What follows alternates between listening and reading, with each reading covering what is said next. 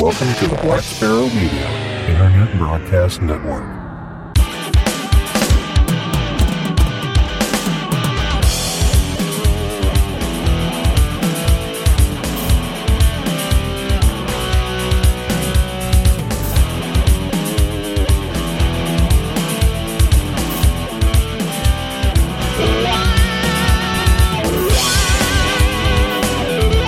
You are listening to Linux in the Ham Shack.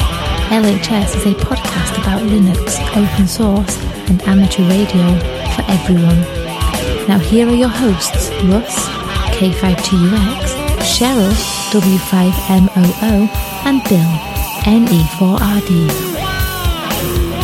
Well, hello everybody, and welcome. You have tuned in to episode number 376 of the most terrific amateur radio podcast on the internet. This is Linux in the Ham Shack, and this is our deep dive episode, and we do have a deep dive tonight, but we're not actually sure what we're deep diving into. We're going to find out as we go along. So let's go ahead and introduce the main characters of this show. I'm Russ, K5TUX. I'm Cheryl, W5MOO. And I'm Bill, NE4RD.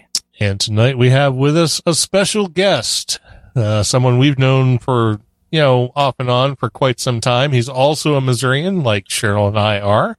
So it's cool to have, although he's from the wrong end of the state, but that's okay. We'll let that slide. So welcome into Linux in the Ham Shack tonight, Sterling Mann, N0SSC. How are you doing tonight? Good. How are y'all? Thanks for having me. Oh, we're doing great. And you're going to tell us all about the stuff you've been doing. And this is Bill's episode. We liquored Bill up and we put him behind the wheel. So we're going to see how that goes. Mission complete. We're just going to sit back and relax while I blab on about my life. Exactly. So the first thing we need to ask you, and I'll just go ahead and ask this question, and then I'm going to sit back and enjoy the ride, is who the F is Sterling Mann? Are you asking me or are you asking Bill? No, we're asking you. Bill, who is Sterling Mann? And then we'll get counterpoint from the actual Sterling Mann. Well, Sterling Mann, formerly Sterling Coffee, right? Yeah. Yeah, of N0SSC is... he's just a famous young ham, I think. Famous? Famous? Infamous? Infamous? Maybe a little bit of both, huh?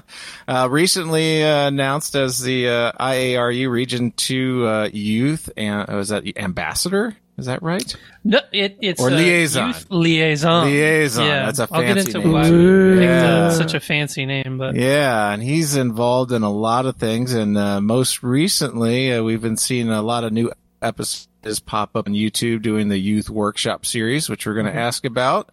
And I think over the pandemic, he also tried to learn some CW and shared that online as well. So if I saw correctly, your bio says you did CW by listening to a decoder. You didn't actually do any CW. So do you do CW now? Do you know what an A sounds like? I'm sorry, I jumped in there. Go ahead.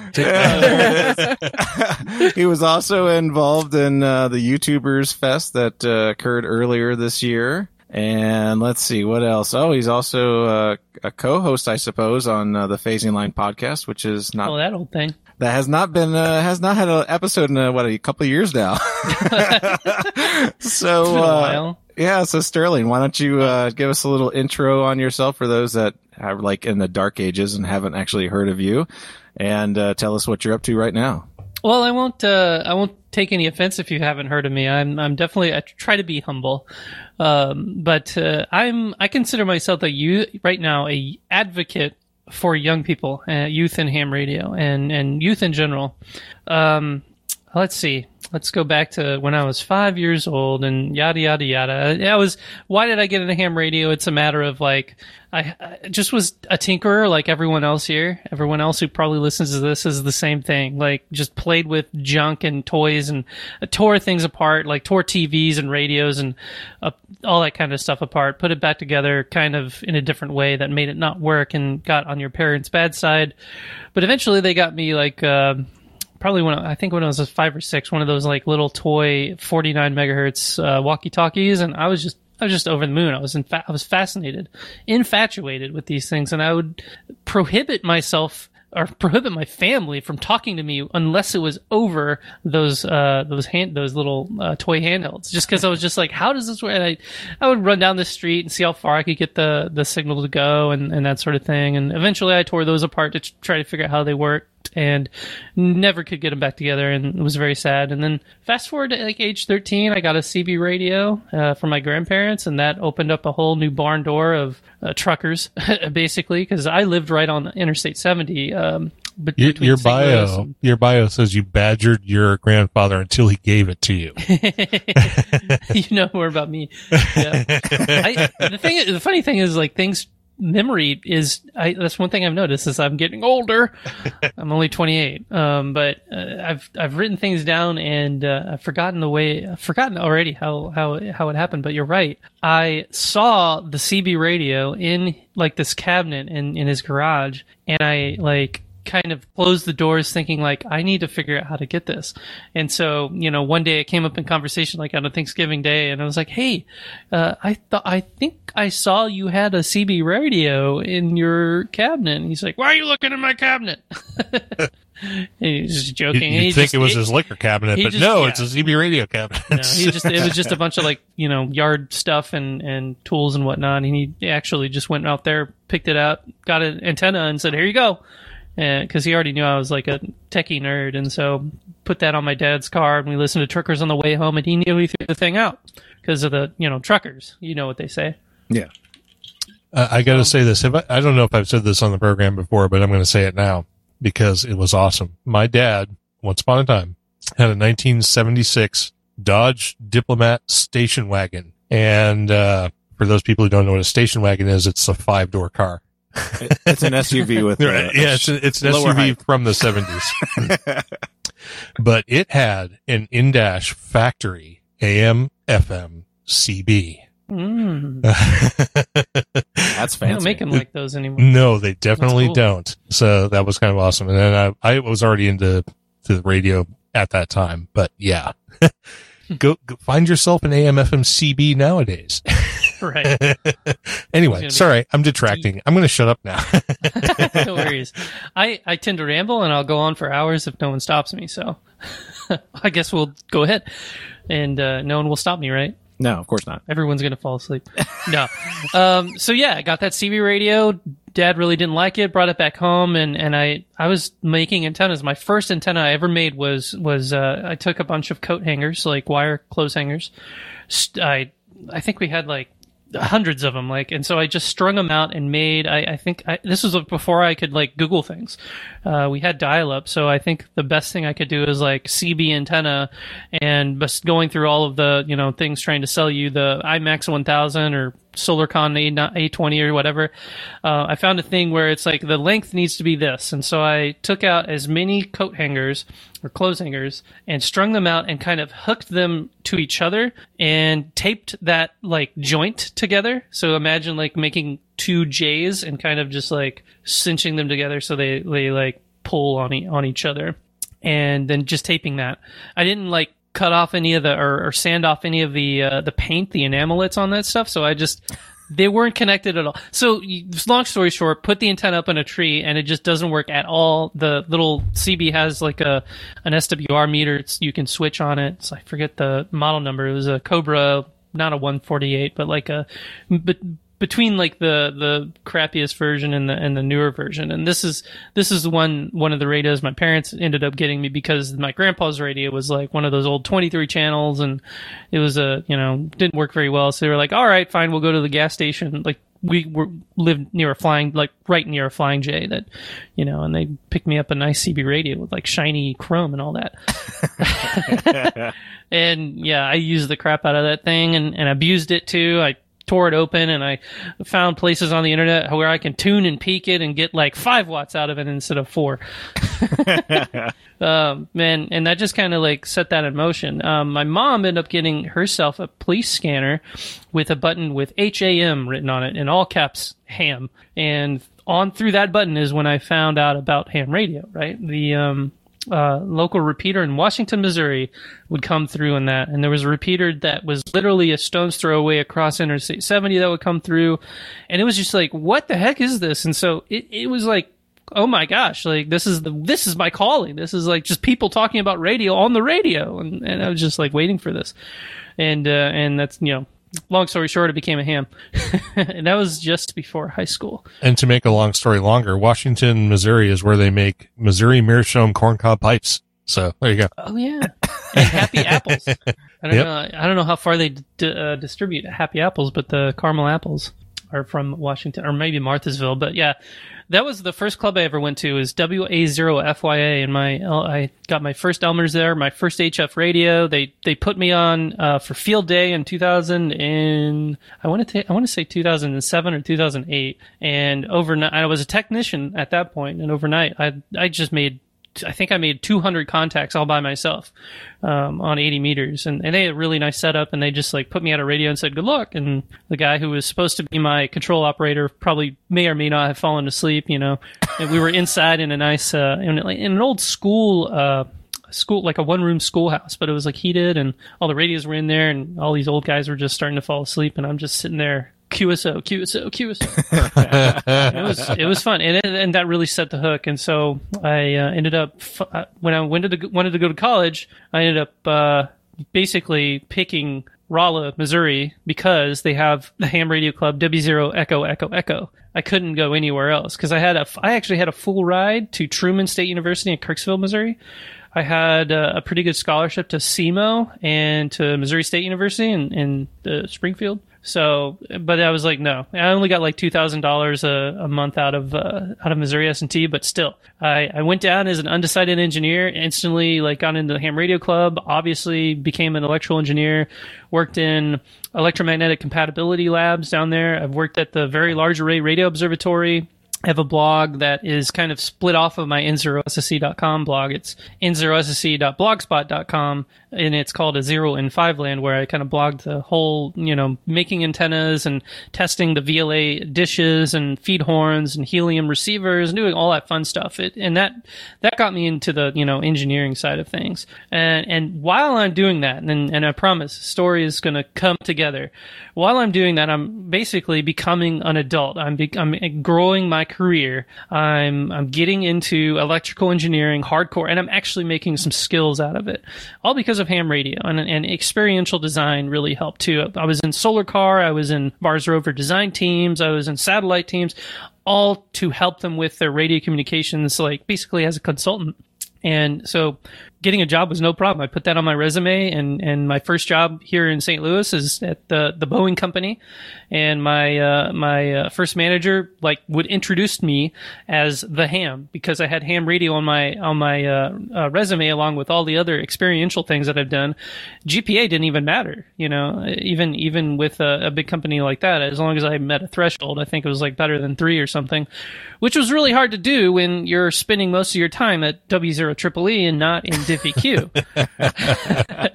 I spent so many hours in their club shack, just studying and being on a radio. And all the while I'm making YouTube videos. So I started YouTube at my parents' house back in 2007, right when I got into HF radio. And that was when I did a tour of my ham shack, which was my bedroom. And then I just kind of grew that, and I just like making videos, not really to do anything. It was just the thing to do at the time. I had dial-up internet, so I put a video out, and it took like 2 days to upload, and then I'd upload, and I'd get like 2 views, and I'd be like, whoa, somebody watched that video. And basically that's still what I'm doing today. I really don't have any, I just put up random videos, and I don't have like a particular agenda is the wrong term, but kind of like a shtick. I just put up whatever. And I've been wanting to kind of consolidate it into something that's more like YouTube-y and try to get views and, maximize the potential, but I just never end up doing that. I do hang out with the YouTube bunch though, and they push me along to put out videos and not really compete, but collaborate. So we have these Monday night ham radio marathons and Thursday night marathons, and yeah, I started doing live streamings, and because live streaming is so much easier. You just hit the button and start talking, and that's when I decided to do Morse code, right? it was on Reddit, actually. Somebody on Reddit was posted, here's a challenge for 2020, learn Morse code. And I was like, okay, I'll do it. And I'll do it live.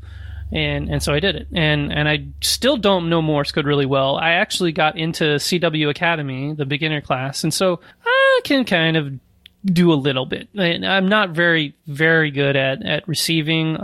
If the conditions are perfect and if the Farnsworth timing, like the spacing between characters is long enough, I'm pretty good. I can send perfectly because all I did when I was younger is learn how to send. I got a really nice paddle. Thanks, courtesy of one of the people down at WA0FYA. That's another thing about a kit. I was just getting handed gear, and at Triple E, W0 we just got handed oodles and oodles of like estate sale gear, or just not even sale. It was just like people who were alumni passed away, and then their estate just said, all the ham radio equipment goes to the Triple E club. And it was things like IC or FT 1000 MP, Flex 5000, 1500 kilowatt, 1.5 kW amplifier, all the good stuff. So, and then me as a ham, almost all my radios besides the 2-meter rig I got was donated, I guess, just given to me. In the IC7046, I had to beg my parents to buy me from eBay. So, if I would have gone to more ham fests, I probably would have got a lot of free stuff. But again, I'm trying to be humble and not let this be a deep dive about Sterling Mann, but a deep dive about youth and ham radio, because we're gonna get to it eventually. Yeah, it's all relevant. Right. and relative, because you're 28 now, so true. So your youth is slipping away day by day. Yeah, I gotta get it up there.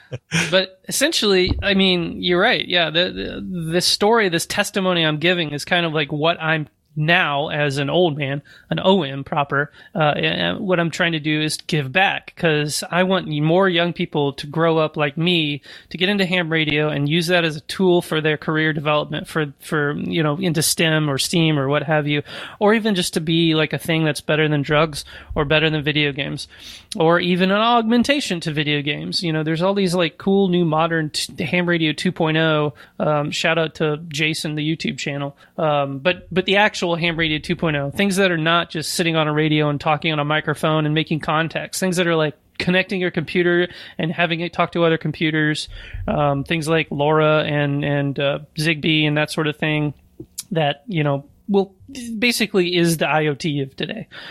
Because I watched this RSGB director, what's his name, Kamal Singh, M0IOV, talk about the future of ham radio and how we need to be connected into like the Internet of Things, and basically make ham radio like the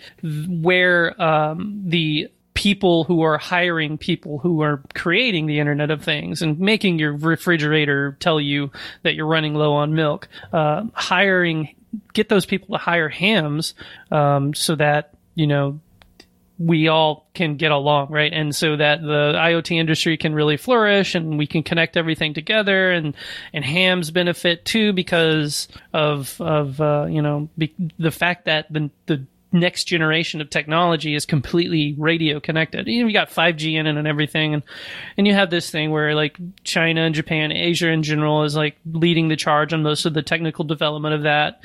You used to have Bell Labs here in the US, and that was like mostly hams.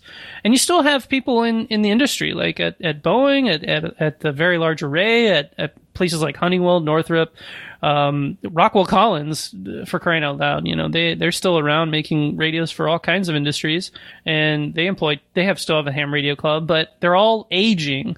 And that's a really big problem, I think. And there's not really solid data on how much they're aging. There's this kind of problem where we see a problem in the data, not a real problem. Like, it's not a problem that people are old, really.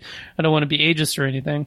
But there's a problem that we don't have enough data on understanding, because right now we know there's this kind of curve that peaks out about 55, 60. That's the most number of hams. And then it's kind of like a distribution like a normal distribution from that point with a, on the left side, on the lower side, kind of like slower slope, so that, because people above the age of 75 have, trouble living on much further than that. That's like the average, or I don't know, the average lifespan, or maybe 80, something like that.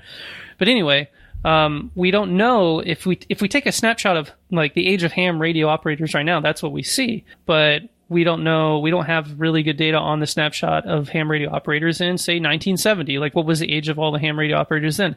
Was it the same curve that kind of is heavy on the older side, or was it a younger person's curve? Like, was there more 30, 40-year-old operators back in the 70s? And has that curve shifted over to the right over the years? And if it has, that's a big deal, because there's nothing kind of bumping up the curve on the lower side of the age, except for people like me and the YouTubers and Yoda and all that stuff, trying to really get the word out to the young people about ham radio, to bring them in and enjoy what we have going on here, right? So that's kind of the shtick, and I've been kind of doing things all around that to publicize mostly to the older people, the general population of hams, that this is a problem that we need to address and make ham radio more interesting and more engaging to young people, and leveraging things like STEM and IoT and modern computers and networks and internet and satellites and everything, to ballooning and RC and gaming and everything to do that, to basically get more young people into ham radio. Because at the end of the day, I want to be retired and be able to get on the air and have just as many people contesting as there are today. But if that age curve is shifting to the right, and there's nothing increasing the numbers of younger hams in their 20s, 30s, 40s right now, then it won't be like that. The ham radio world will just be nothing but preppers who have Baofings, who never get on the air, who just want to have a radio to be prepared. There's going to be no more technical hams, like really as like we know it, hams as we know it. So that's what I'm trying to do. Not saying prepping is bad or anything. It's just like you can't talk to those people because they don't use the radio. They just put them in a Faraday cage, and they only get it out whenever the stuff hits the fan. So, all right, I've talked enough. I got to take a drink. It's the end of the ham world as we know it. That's gonna end. Oh my gosh. Now, I mean, most of us started ham radio when we were younger. And I know even my Elmers, when I was getting licensed as a younger ham, they had operated since the 60s when I was getting my license in the 90s. And, so I don't know. I guess it is really hard to gauge because maybe the data is not particularly accessible, considering that the FCC has switched systems in all these years, and we don't really have a good depiction of when that was. And, there was a huge shift from CB into amateur radio, we all know, back in the 60s and 70s. So we got a lot of that, but there's not a lot of people doing CB anymore. I mean, there still are people doing CB. I'm not saying there aren't. Well, now all the truckers just use the ham bands illegally instead of the illegal CB bands. So right, yeah, they put a kilowatt in the back of the rig, and then we should honestly see if we can get Rich to talk about that a little bit. I'm curious. Yeah. Just because he's a trucker and he's into ham radio, and I know there are truckers who are legit ham radio operators, but I'm curious what his sense of the landscape is as far as trucking and amateur radio. Are people being legit ham radio operators? Are they using CB? Are they being illegal? And I think he might have some insight into that, but that would be really interesting. Cause I've noticed that freebanders are very civilized. Like they call CQ, they call CQDX, and they all have their fake call sign, but I don't know how they make their call sign up. Sometimes they use their old CB call signs. Sometimes they just say 499 SkyDrive. It's but they act like hams. And so, right. Why don't they just get into ham radio? Because that's too much work. It requires licensing and so on. Yeah. Well, at one time, CBs required licensing too. Well, that's very true. Yes. A lot of the guys that were in the 60s and 70s all had their CB licenses. Yeah, actually had a CB call sign. Yep. Yeah. So it was a slightly different time, and I realized nowadays we also have, obviously a crap ton of distractions out there for the young, for the youth. I'm talking about my kids upstairs now. My daughter is currently playing Minecraft on the Linus's Text Tips server. See, I think if I have some anecdotal evidence to present as far as the shift in amateur radio aging, I think what happened was, like, early on, like when radio was really early a thing, late 1800s, early 1900s, it was kind of an engineer, an old person's game, and then it shifted toward the younger, because the people who were doing radio operations were people who were involved in wars, basically, doing radio communications. So they were younger people, of course, because they were, teens, early 20s, doing radio ops, and then those people aged out because there was no reason to sort of propagate ham radio as a technology outside of people who had been doing it in the military. And then it started to die, and people started to realize, hey, if this really starts to die, it's going to go away, and so we need to start pushing it back. So I think it's over time coming in sort of waves. Yeah, and I think that's what we see a lot with the newer people that are getting involved in it come from groups like CERT and stuff like that, where they're using FRS or GMRS and stuff like that. And this is kind of like a graduation step, is to move into ham radio, get into Aries, into Races and stuff like that. But yet they still might have their handy dandy Baofeng that works on the repeaters, which I have one here. I'm waving it at the microphone so everybody can see it. They do have their place, and it's definitely an introduction into ham radio, and the licenses do last for 10 years. And it is amazing that a lot of these people don't renew their license. So you end up dropping off after that first license. Right. You get a lot of people that, at least, I'd say probably like maybe 10 years ago would be probably more popular. People getting amateur radio licenses for RC controls to do, higher powered RC aircraft and stuff like that. I know several people even here in Montana that's how they got their license. They've never talked on a radio. They literally only got it to operate RC radios, RC control, aircraft and stuff like that at higher power, so they can fly further away and stuff. I think it's definitely a interesting dilemma. My oldest is a senior at Montana State University, and he has his ham license. Although he's still only a technician. I keep trying to convince him to upgrade and get his For crying out loud, even Cheryl's a general. What the hell? Yeah. No reason. There's no reason. And my middle son and him and his buddy now are playing around with FRS. And they're in their 20s, and they're more kind of prepper-ish kind of people. So now they're kind of interested in getting their ham radio license, because I think his buddy bought Baofengs for doing FRS, and I'm like, I don't think that's really specifically for that. I was like, be careful where you tune that thing. And so before we get into Sterling and his actual like youth activities and the syllabus that we actually have outlined here, which we haven't even touched yet, I have one question that I want to ask you, and that is, digital radio, digital VHF and UHF, internet connected radio, fusion, things like that, DMR, and so on. What's your take on all of that? Is it real ham radio? Oh yeah. I mean, if you buy a radio that puts out RF, that's real ham radio. It's real radio and RF and all that stuff. Even Echolink, because Echolink is like, okay, if you have Echolink and you talk on the computer, just on the computer, to another person on Echolink, just on the computer, like Skype, okay, that's not real radio, but as soon as it goes out over RF, yes. Totally real radio. And it's the spirit. It's not necessarily even about, and hold on before we talk about things like Hamsphere and like the virtual ham radio world, but like there is the spirit. Like you still buy a bunch of gear that's all radio related, whether it's DMR fusion, this and that, the other thing. The only thing that you add is the internet connectivity, and that's really good for especially young people. I think for a lot of people all over the age bracket, especially DMR, because it's much cheaper, and you can set up things like kind of ad hoc rather than going through D-Star where you have to like contact the right people to set up repeaters and that sort of thing, and networks and whatnot. So, and who knows what System Fusion even does? We got a bunch of repeaters, but no one ever uses them. They just put them on the regular repeater mode and not use Fusion.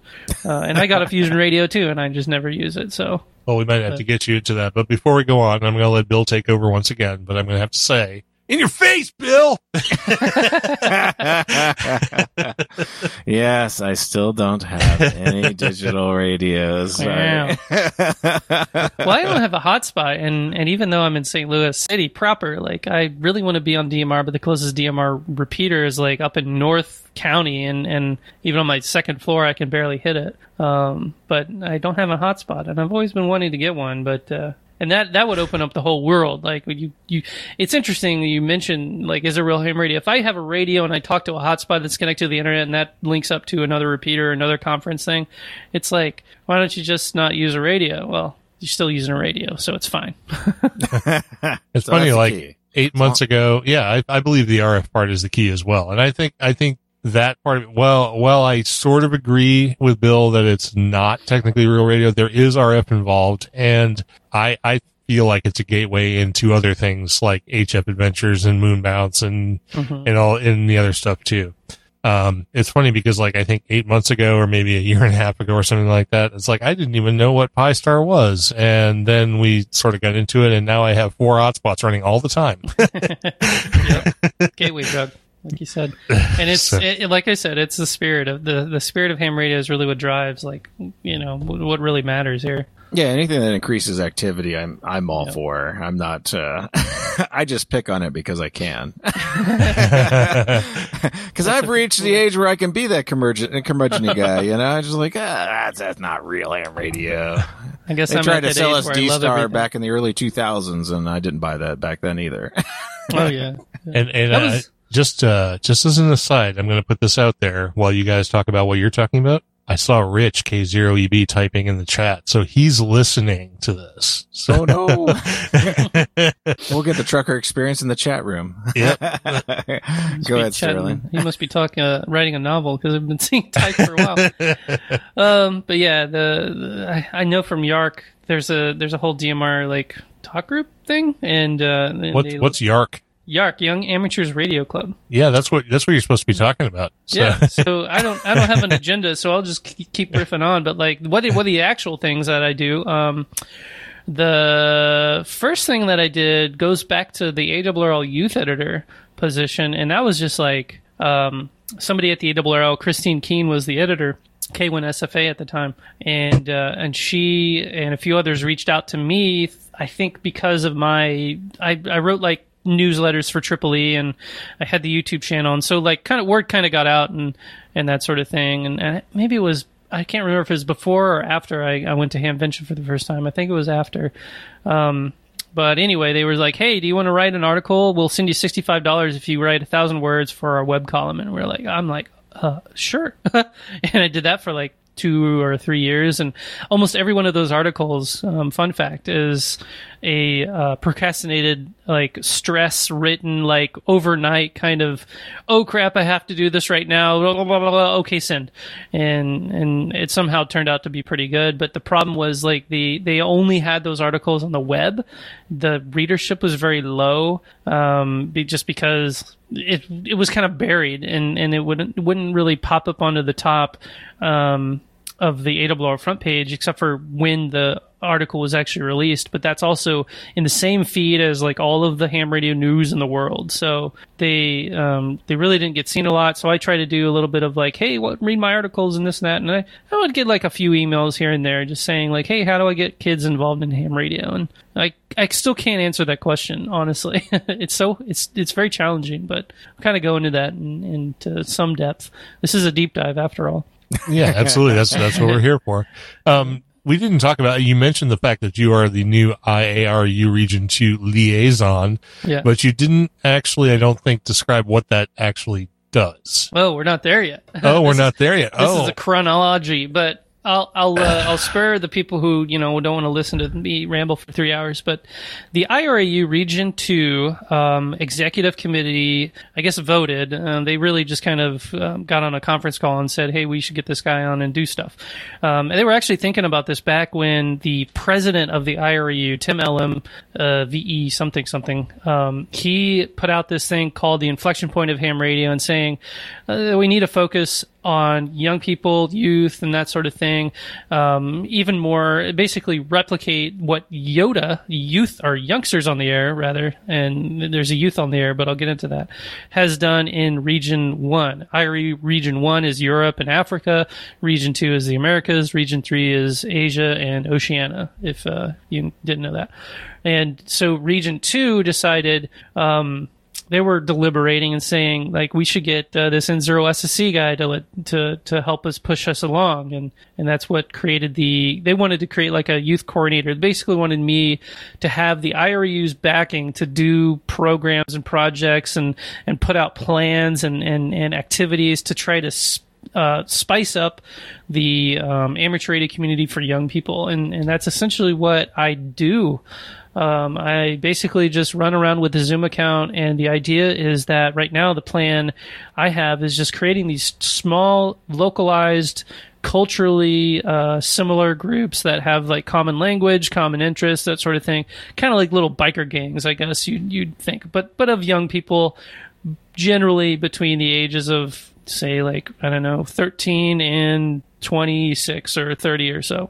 And it just depends on like where it is geographically and who it is dealing with. And the real challenge especially is Latin America, where I don't have a clue what's going on in the ham radio world for you as young people go. But in Americas, we have a couple of programs like Young Amateurs Radio Club, Illinois Young Hams. There's a few other spinoffs of YARC. YARC, Young Amateurs Radio Club, was started back in, I think, 2017 or 2018, when a guy posted on Reddit, basically created a Discord server for young hams on Long Island, New York. And I messaged him or replied back in a comment saying, "Hey, why not just all young hams? Because there's no Discord server for young hams." And he was like, "Okay."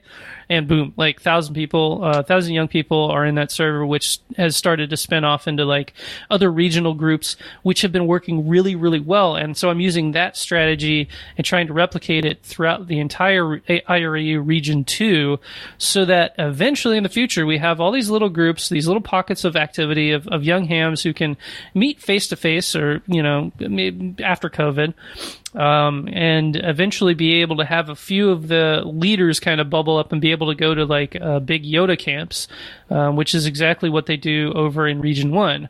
Youth or Youngsters on the Air started way back in 2007 or 8 or 9 or so. It's been going on for a long time, and essentially what they do is they host a camp. Every year they have about 100 to 150 or so. I think at the camp I went was 110 in Austria. And they pick a member society. Basically, a member society submit bids to host this camp, and the working group, the youth working group, picks the best one.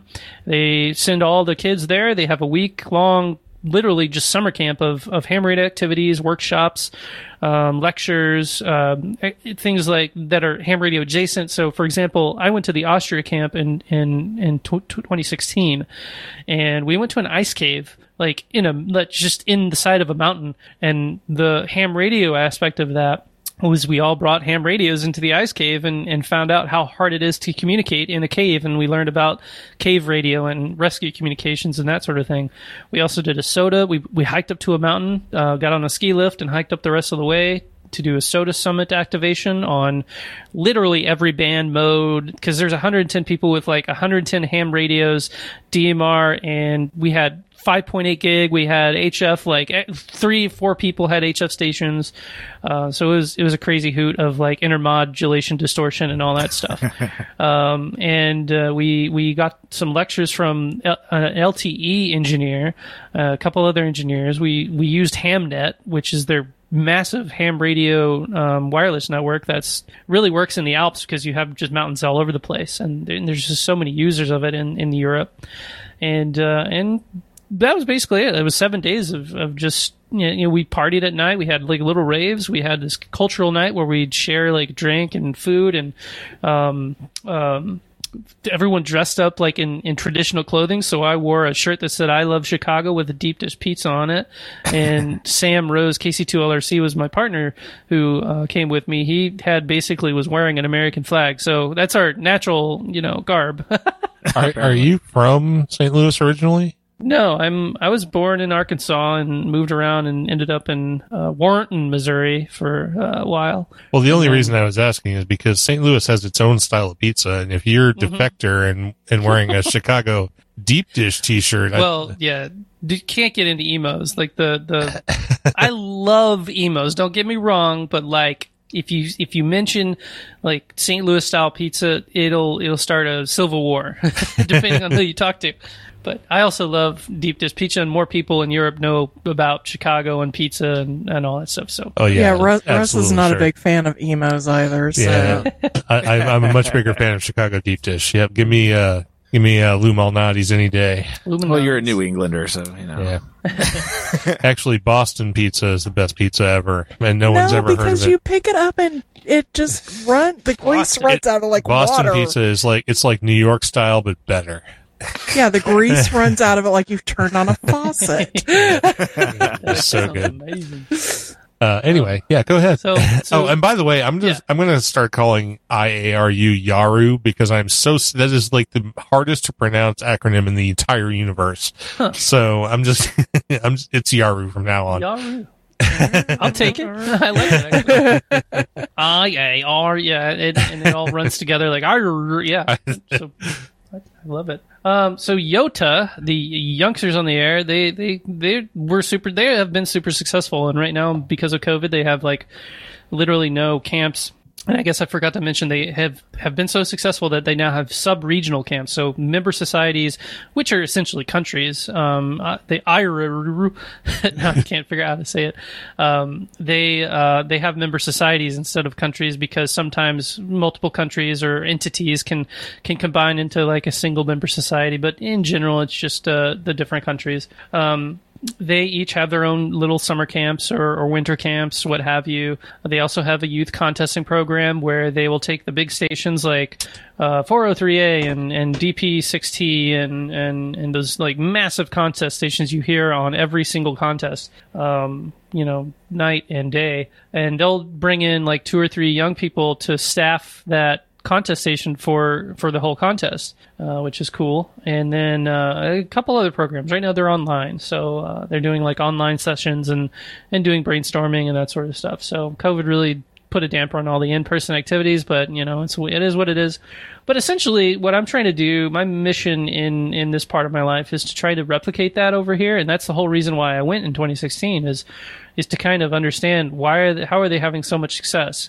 The number of young people in Europe and Africa in ham radio has been really skyrocketing because of that. And so the IRU and a couple other groups like YASME, which is like basically a fundraising board. They have a lot of money they give out grants to de-expeditions and young people and that sort of thing. So they paid for my plane ticket and transportation and all that stuff to get me to go over there because they have this. YASME has their mission of trying to keep ham radio going as much as everyone else. So thanks to them for that and all their support, right?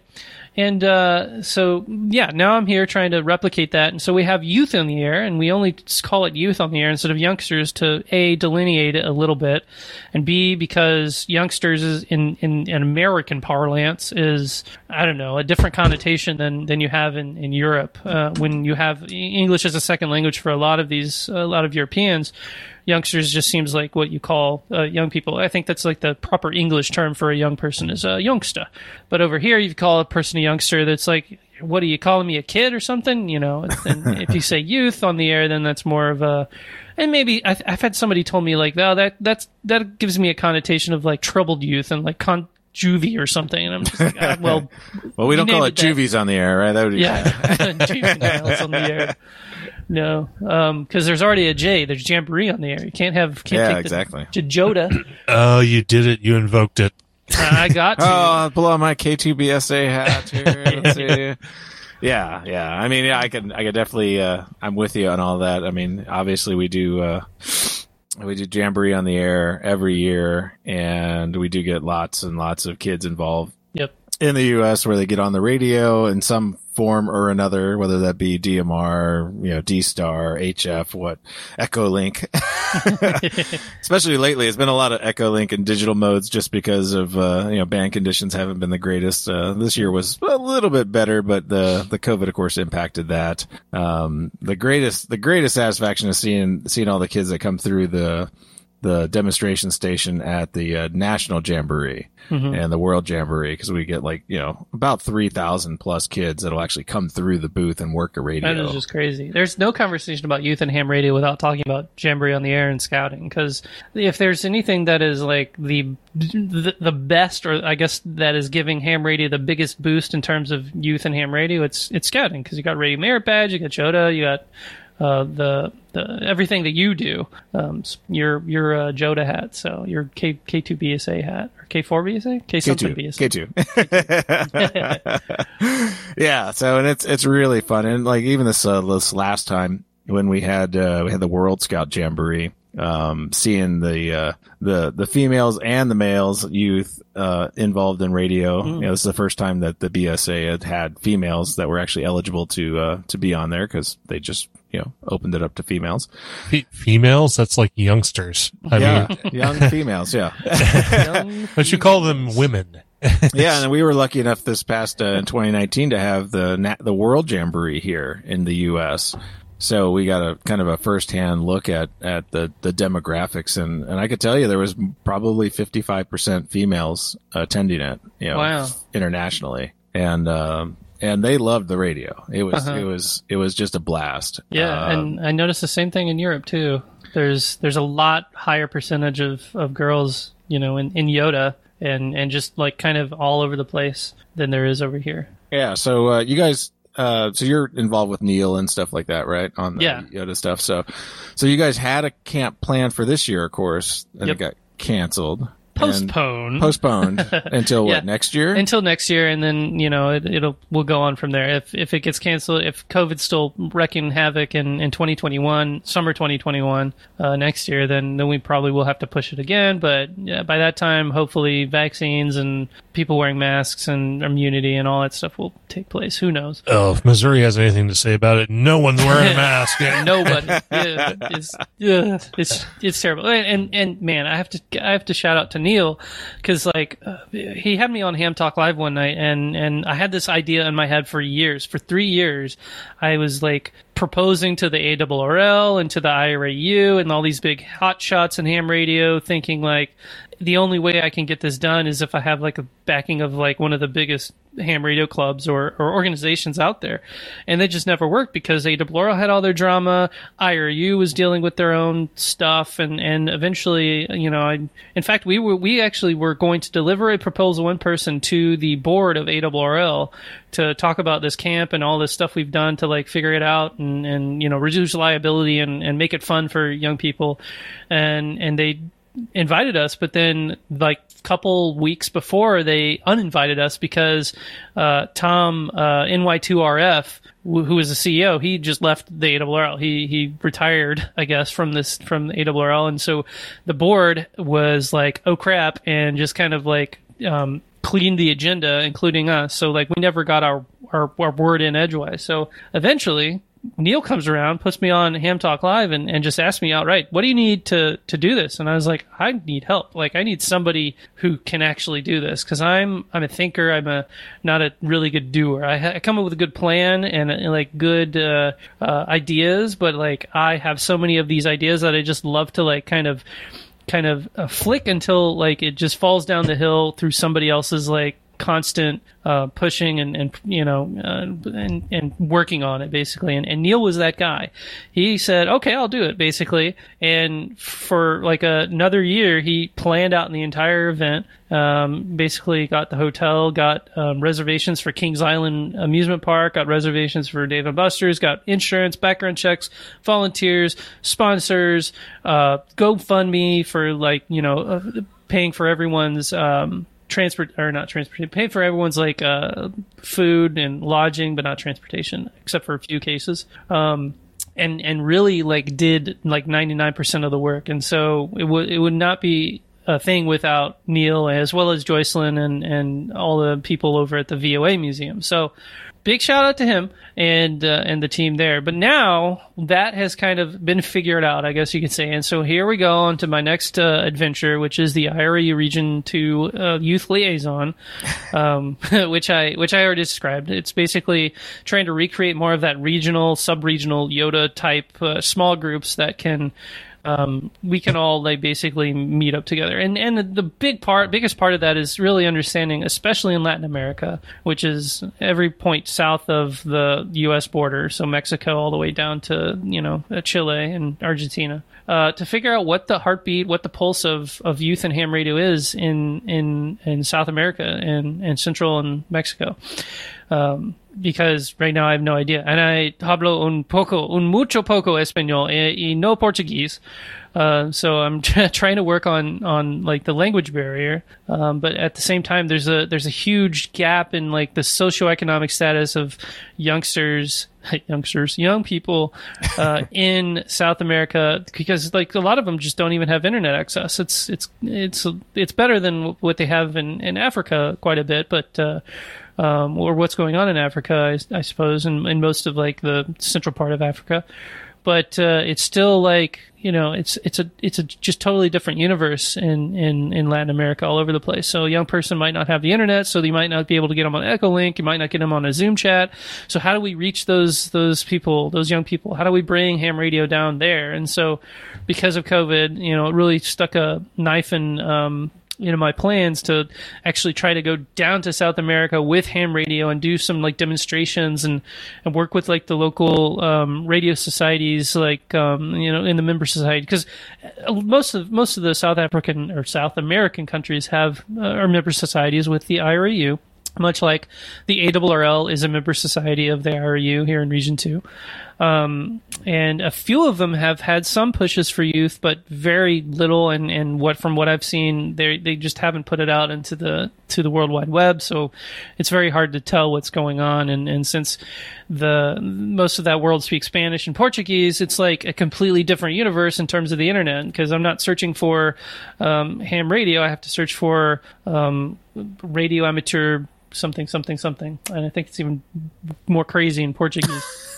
Whatever the word, I think it's just radio amateur. Like the ham radio is just like radio amateur in all one word in Spanish, but I could be wrong.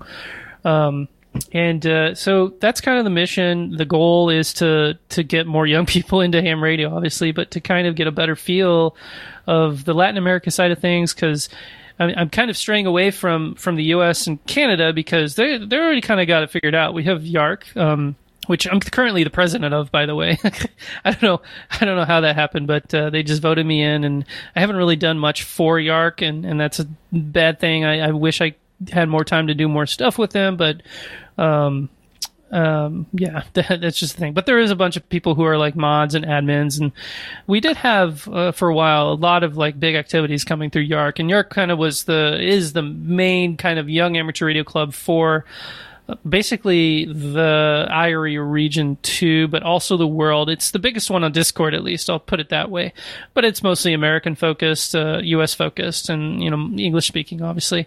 And then that's spun off into a couple of state and regional groups. So, and then we have Yoda here in the US, and it's mostly US focused because it's just easier to get young people to travel domestically, and dealing with international travel was a really challenge and all that stuff. So I want to have more of these camps all over the place in region 2, and that's it in a nutshell. I kind of like ramble, and when I'm a much better writer, hence I have a blog and all that stuff. So, but hopefully that's some kind of coherent thing on what we're trying to do for young people in ham radio. It's obviously not like I could go on about like how we're actually going to do that, like what kind of workshops and what kind of like activities, and how do you actually get a young person on the air and interested versus all these other distractions and that sort of thing.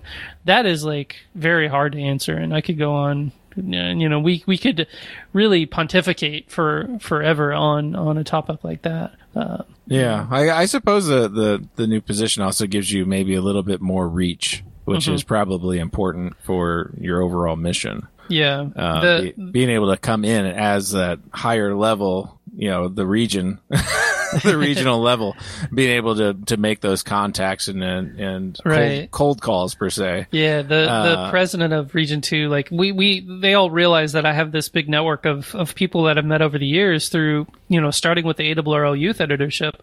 I've gotten to meet a lot of hams who are kind of high up and are able to do things like, create a Yoda camp out of thin air, or throw some money at some kids in South America. That's one of the other things is, I can potentially use them as a funding resource in the case of, if we want to send a care package to a young amateur radio club somewhere in South America, then I have an easy way to say, hey, IRU, I need like $2,000 to send them a 7300 and an antenna and this and that and a tuner and a generator, and they'll be like, sure, because it's supporting ham radio youth, and that's a big deal, and I don't think they would have too much problem with that. Obviously not, money bags over here, but trying to do strategic things like that and be able to like help out young people all over the place is kind of like, yeah, it's good to have their backing, I guess you could say. Yeah, and having a good partner like ICOM America and stuff like that helps out as well. I mean, they are tremendous with the K2BSA and the Boy Scouts. Oh, yeah. So yeah, I mean, it's, they were Yoda's prime, like, I guess, platinum sponsor, and they were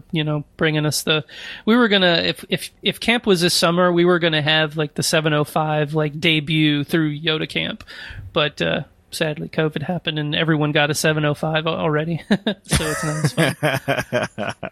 Yeah, we were hoping to have the 705 at the next Jamboree, but Yep.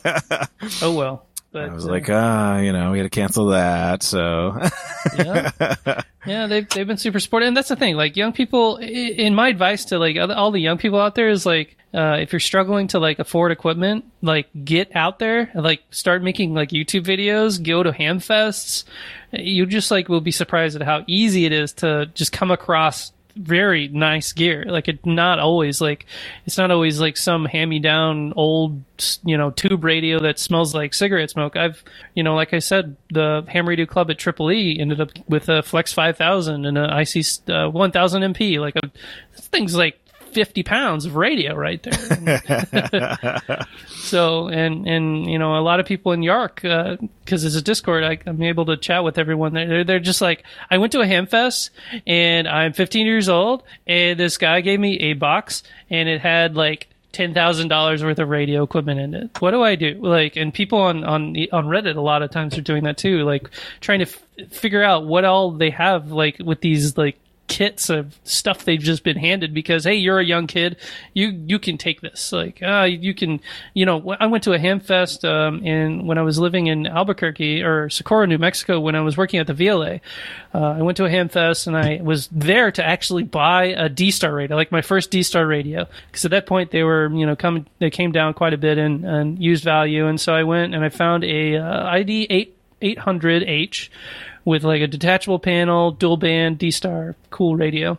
And it was being sold for like $400. And I had my check for $400. And the guy's like, stop writing that. You just take it. It's like, what? You're a young kid. You know what to do with it. I don't need this radio. You just go and take it. It's like, oh, are you sure? Because I was planning on buying this radio right here. Like, I saw the radio earlier and I went, got on my phone and researched like the specs of it and come back and be like, yep, that's a good price for it. Cause eBay, he just gave it to me cause I, was young. I didn't have a beard at that time, I think. So, and it's things like that, it was great.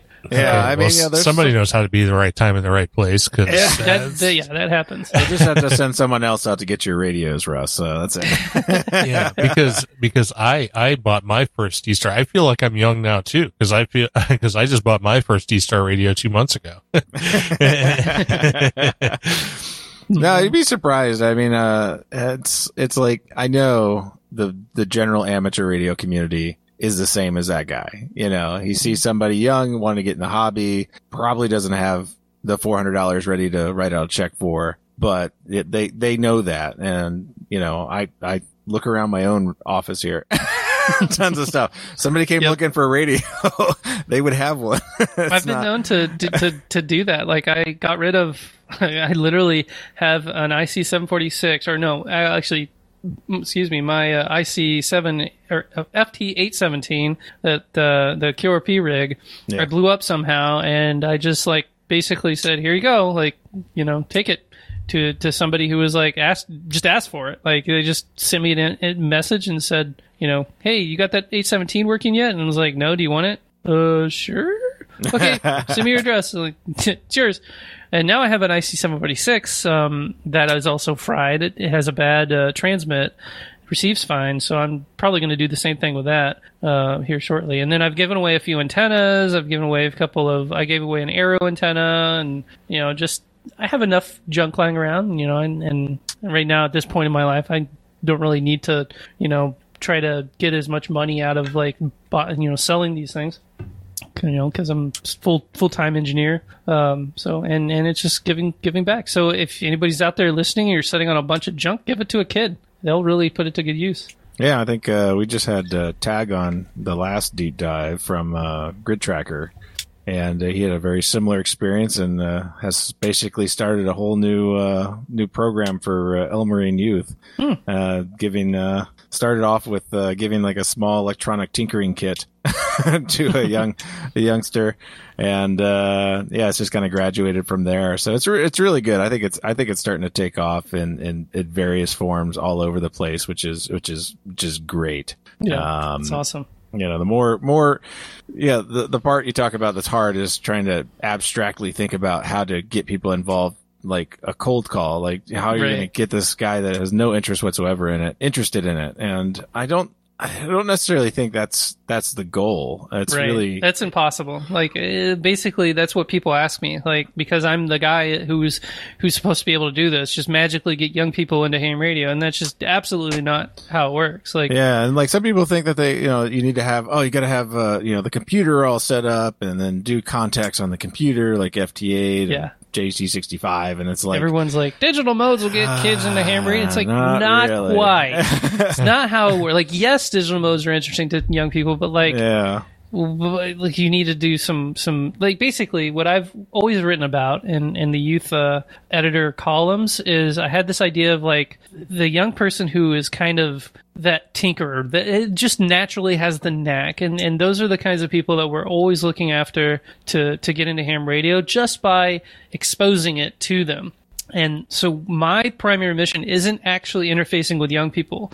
The most I do with young people is like on Yark and stuff with moderation and just kind of developing cool programs and thinking of good ideas. But like most of my work really is towards the older generation of hams to improve not only like their friendliness, their openness to young people, just like the awareness. Like, you know, we've been having, for example, like you think of it like a corporate perspective, how we've always had like sexual harassment awareness training and diversity awareness and all that stuff, kind of taking that kind of perspective, but to the general population of hams out there to say, we need some youth awareness beyond the scope of just,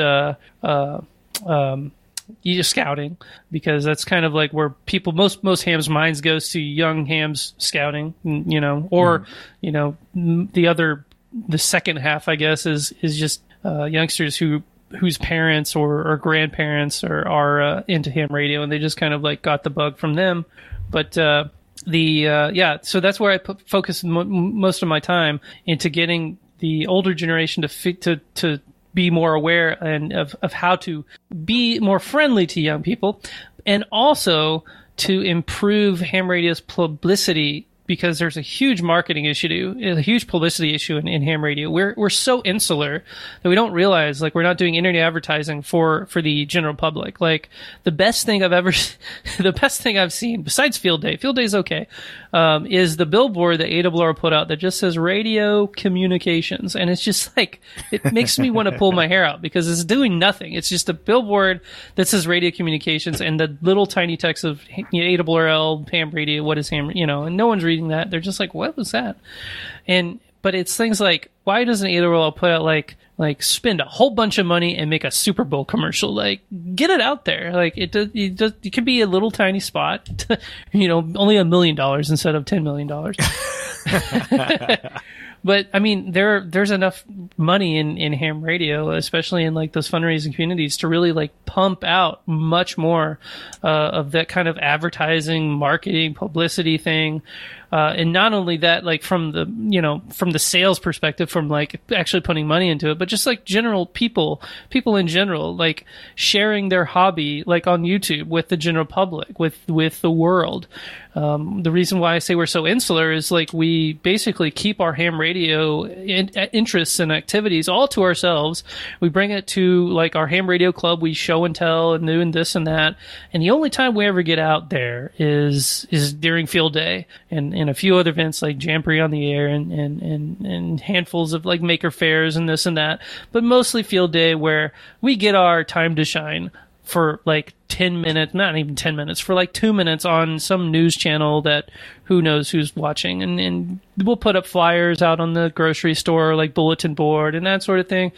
But really, like, I've never seen like a horde of people go to a field day site. I've seen like people trickle in and go, "Huh, my grandpa did that. That's cool. Can I hear with the radio or something?" You know, and just like. Yeah, a lot of people don't think about that when they have their club field days, is that, you know, the whole point of field day is not necessarily the contesting side of it. It's really, you know, the media side and bringing it out to the public and ensuring that you're setting up in a very public place. Yep. You know, even if you might have crappy, you know, band conditions because you decided to set up next to the Cabela's or something like that. But, you know, what we always say is, you know, bring ham radio to them. You know, if you bring the ham radio to them, you're already kind of, fixing that first part. You know, they're not going to come to you. The youth are not going to come to you. Yeah. You got to go where they're going to go. Where are you going to have like a, captured audience? That's why scouting works really well, because it's like, we have an audience already.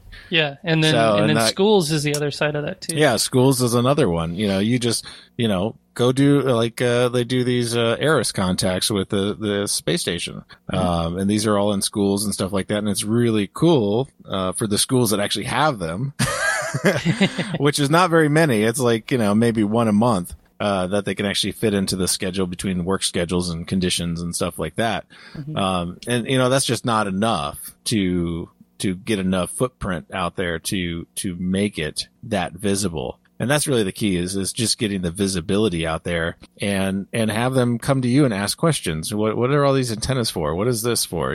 Exactly. And then making sure that you have the right PR people, the people that can talk to people, not just talk on the radio, but they can actually talk to people in public. And I think that's where a lot of, smaller clubs and stuff like that maybe kind of fail. They're insular. Like you said, they're just really tight knit group of people. They have a focus, like they're focusing on, Aries, or they're focusing on, maybe contesting.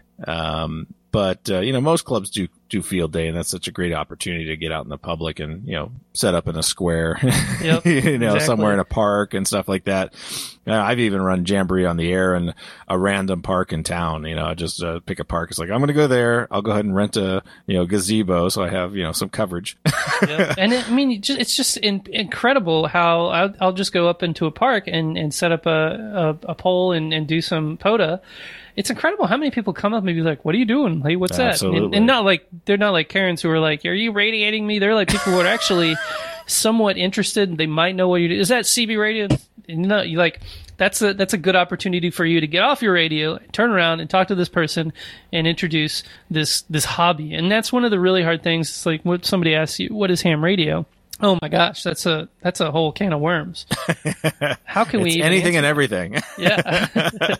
But just basically saying, like, I'm on a radio that can contact anybody pretty much in the USA, just working other stations who are also have a similar setup, trying to contact people who are in parks. And I'm here in a park. We're activating this park on the air. And they say, "Oh, is that like broadcasting? Is this like a FM radio?" It's like, no, two-way to another person, and just kind of like, I need to like do more demonstrations on YouTube of like actually how to explain ham radio, because this kind of like fits into the whole thing. But anyway, yeah, kind of big picture, publicity, super hard to say, is a huge deal, and that would help ham radio improve its age over over all ages, or improve its numbers over all ages, not just young people, but especially those young people, because we really got to think about, like, can we make ham radio that thing that it used to be, where Russ was saying, people in the war times got into engineering and they became like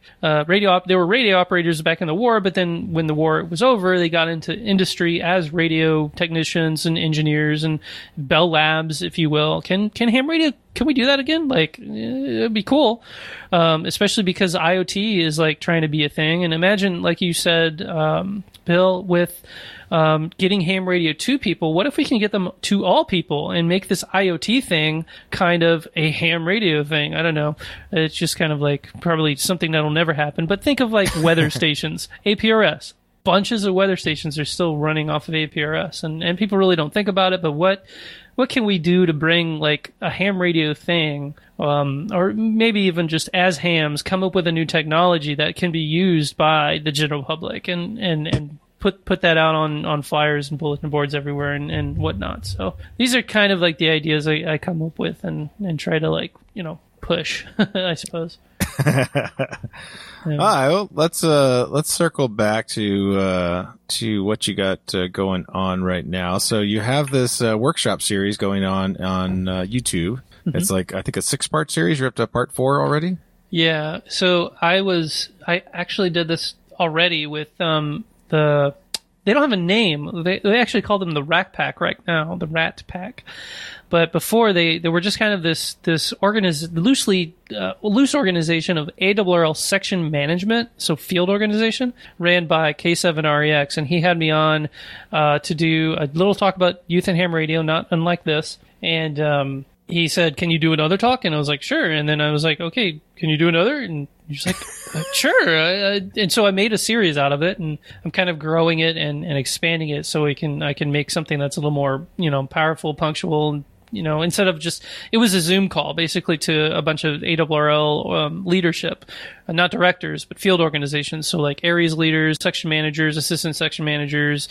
They even have section youth coordinators. So me just spilling my ideas out to that kind of crew, and that was just kind of like the impetus to create like this series. It's not very, like, my YouTube, like I mentioned earlier, is not very highly watched, but I mean, at least a few, you know, get a few hundred views on each of the videos, and people like you are catching it, you're finding it, and maybe it'll help somebody out there. And maybe it'll help the older generation be able to see, because even my demographics are still, you know, on the older side, because we're all hams, right? So who's the actual audience for the Youth Workshop series? It's the older people, like not old people, but just the general kind of anybody from maybe age 50 to age 70, or maybe 40 to 70, who are in a position that, you know, maybe they're a leader at the radio club, or could be a leader, or have been into ham radio a lot, and just have like some kind of clout that can take these ideas of becoming more friendly to young people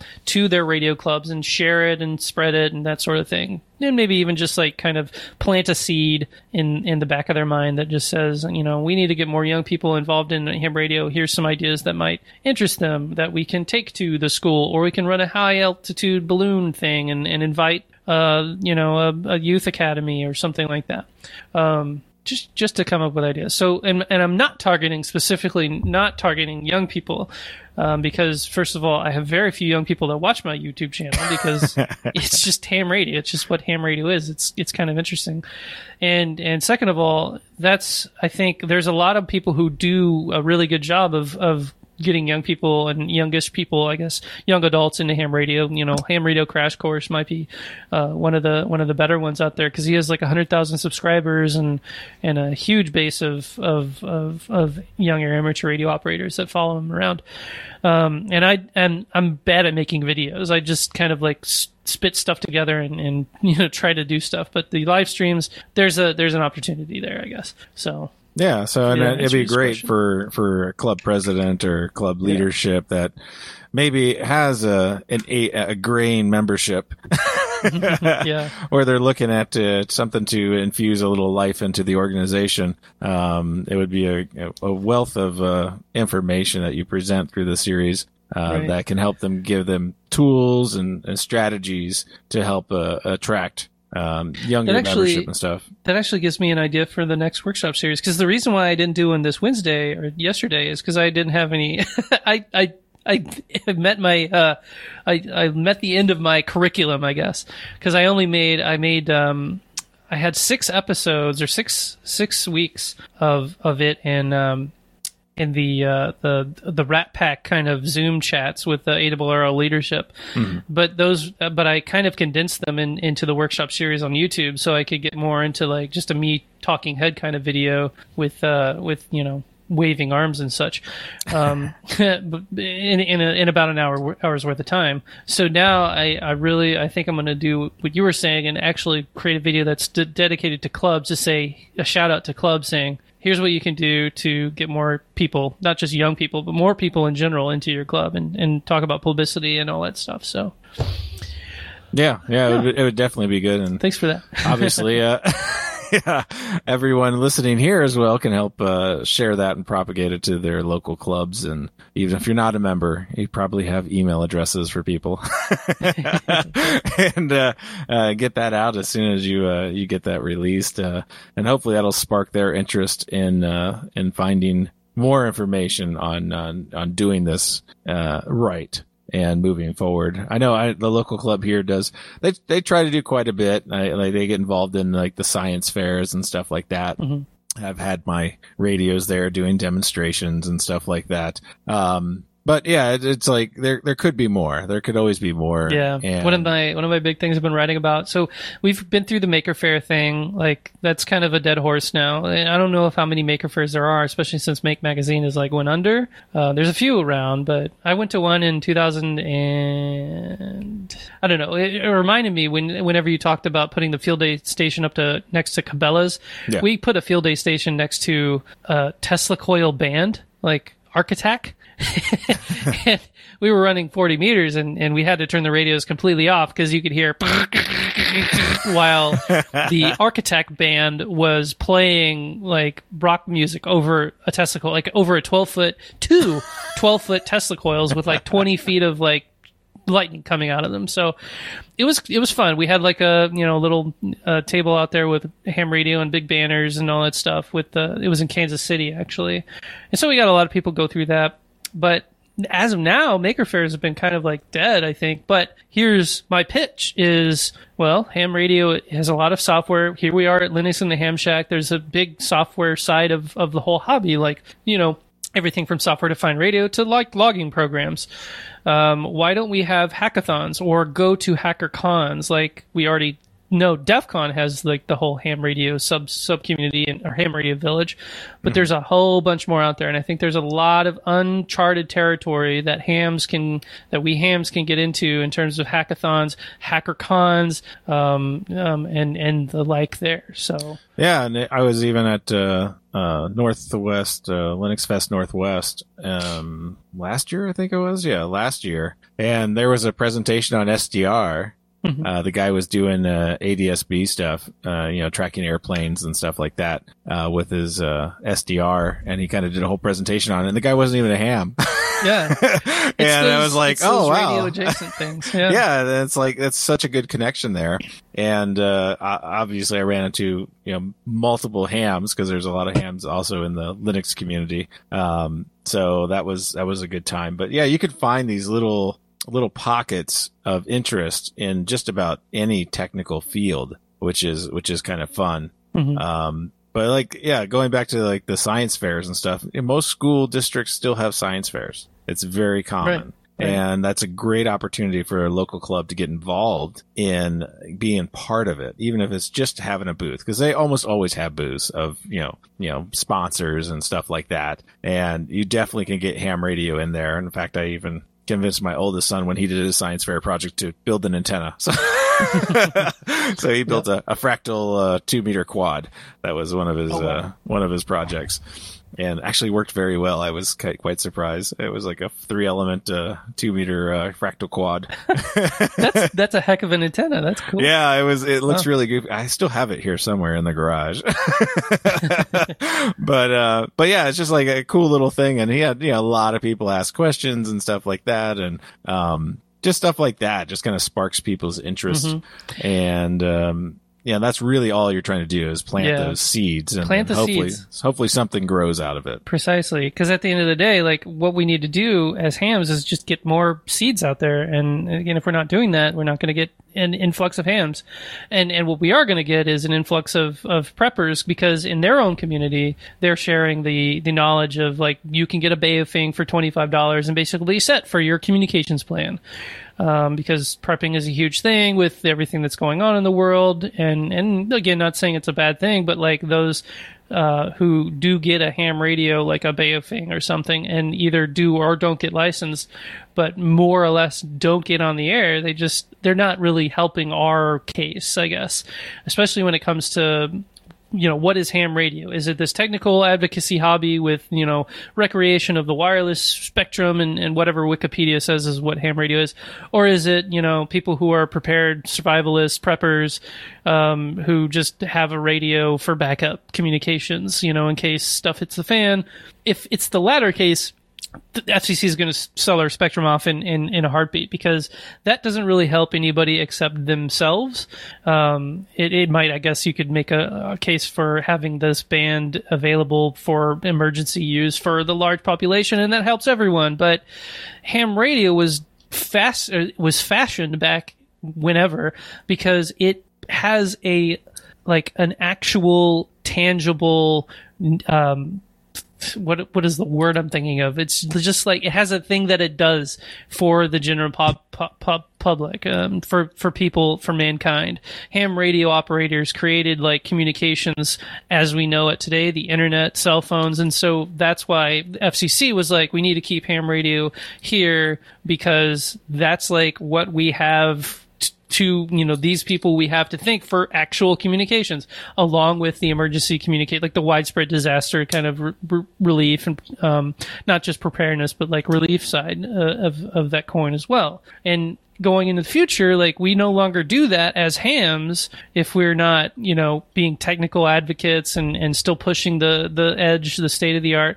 So we really might have to worry about more of the trying to auction off a lot more of our spectrum, not just 3 gigahertz, but goodbye 1.2, goodbye 900, goodbye this, goodbye that, and just have to deal with shared or unshared or whatever. And then, everyone's stuck on 40, not 40 meters, but 440 megahertz or 2 meters and that sort of, and even 2 meters has been getting flack in France. People trying to sell that to the aviation community. It's like, yeah, guys, look up, and yeah, so that's kind of my, I guess, agenda, you could say, is we need to, I don't want to say it, but I keep saying it, is make ham radio great again. Oh, please don't. Yeah, I mean, every station that gets set up is part of the infrastructure. Mm-hmm. So every single, even a Baofeng is part of the infrastructure of the network that ham radio provides, and can be used should there be a need for it to provide something. So the more people, obviously, that we can get on, the larger the infrastructure grows. So there you go. Yeah. There you go. So and the more people are practiced, Yeah, exactly. Can actually use it. So when are we going to get another episode of you and Marty, huh? Oh man, he and I we'll talk on Facebook every so often, saying, "Hey, are we going to record an episode today?" And yeah, sure. And then push comes to shove, and we never get around to it because he's off at college doing Marty things, and I'm off doing Sterling things, and I really want to. I keep writing down show ideas in a notes thing I have, and it's gotten really long, and some of the stuff I just end up blogging, and even my blog's been really slow because I've been spending more of my time. I'm a lot more busy at work, which is kind of a blessing, I guess, in terms of COVID.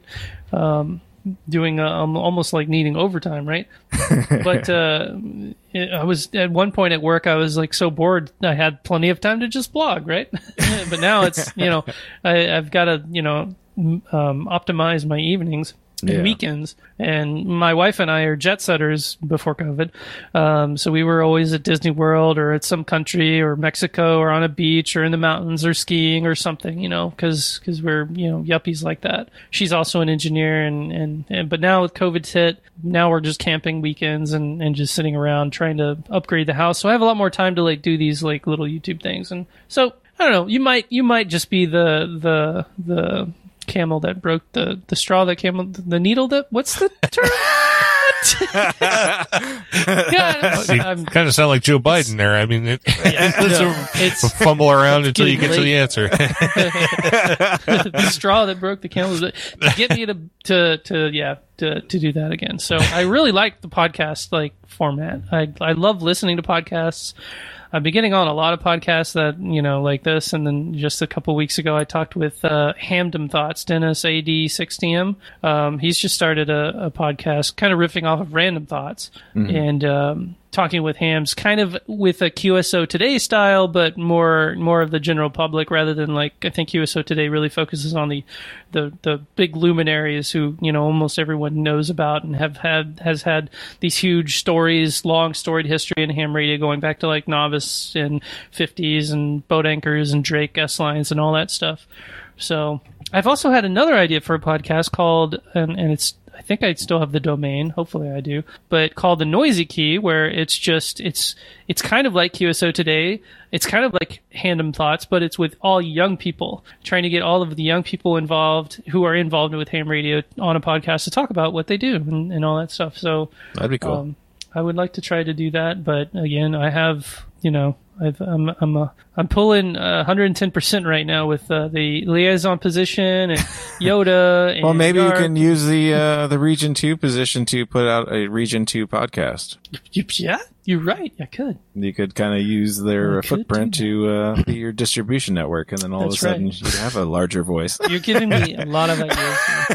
Thanks for introducing me to 5 new podcasts, some of which exist and some of which don't, that I'll still not have a chance to listen to. So I appreciate all that. No, I actually listened to you on Handom the other day. So that I am going to pick up. Bill and I were talking about that earlier today when we were talking about the show tonight. He mentioned to me the Random Thoughts podcast, and I'm definitely going to pick that one up and listen to it. I don't listen to a lot of podcasts because my time is short, kind of like everybody else's these days.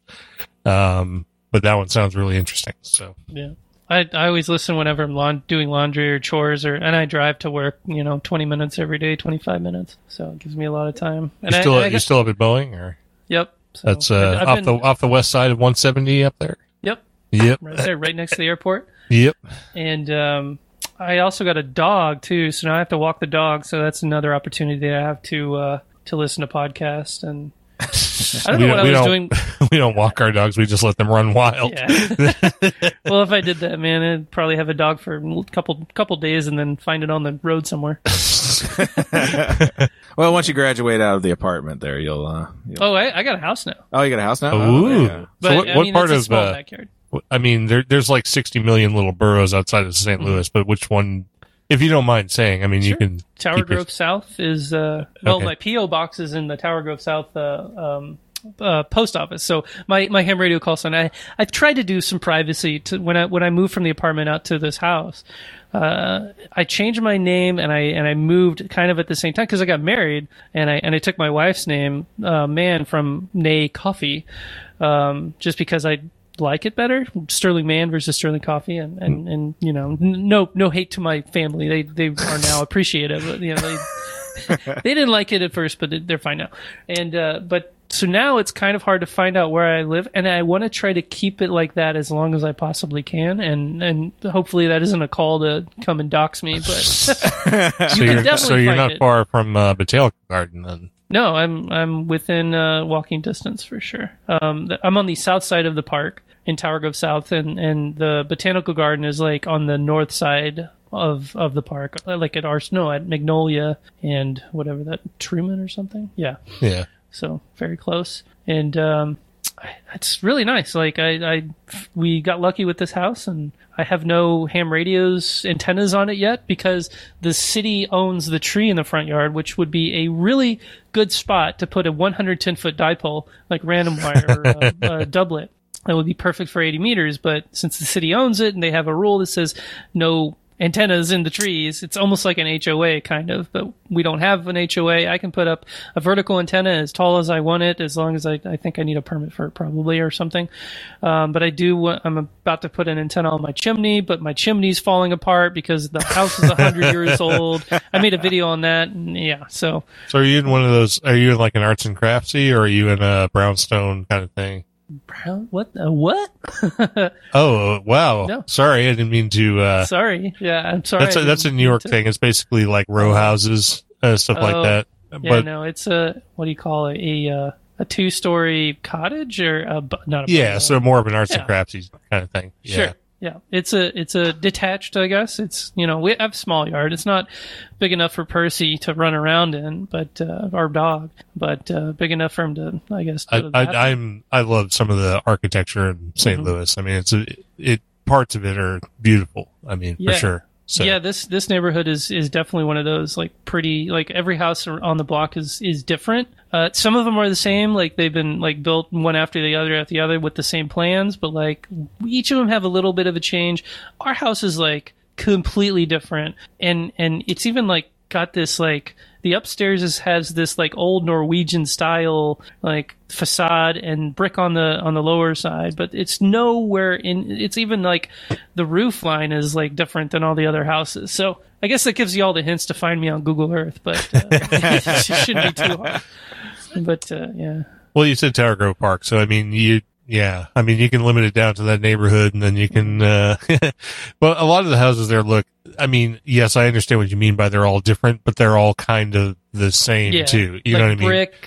They kind of like the road is kind of sunken, and so there's like these little terrace. They're kind of, all the houses are kind of on a terrace sort of thing. So yeah. And some of the streets have like 2 lanes with like a really nice little mini park in the middle, and those are the really rich suburbs. Really not suburbs, really rich parts of the. What we had a friend who said what was it that she said that it was Clayton was where all the it was Ladue is where all the rich people live, and Clayton is where all the rich people's butlers live, or something like that. Something like that, yeah. Ladue is like the snooty, and there's also like Huntley and Frontenac. Yeah, that's where all the rich people live. But I'm in the city proper, like in Tower Grove South, so it's not right. Yeah. You're not far outside the limits of the city at all, and so not far from the hill even. So does Jen live officially in Soulard, or does she live in Tower Grove East? I think she's in Soulard. Okay.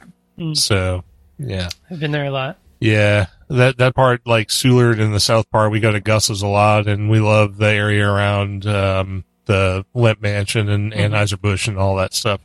Yeah, I almost got married at a little venue right across from the Lemp. It was called the Corner Gates, and then we luckily changed our venue, like because we had to like pare down, like we had fewer people and we wanted budget and all that stuff, so we picked a different venue, which was my backyard, in fact, to actually have the wedding and had the reception at the whiskey bar.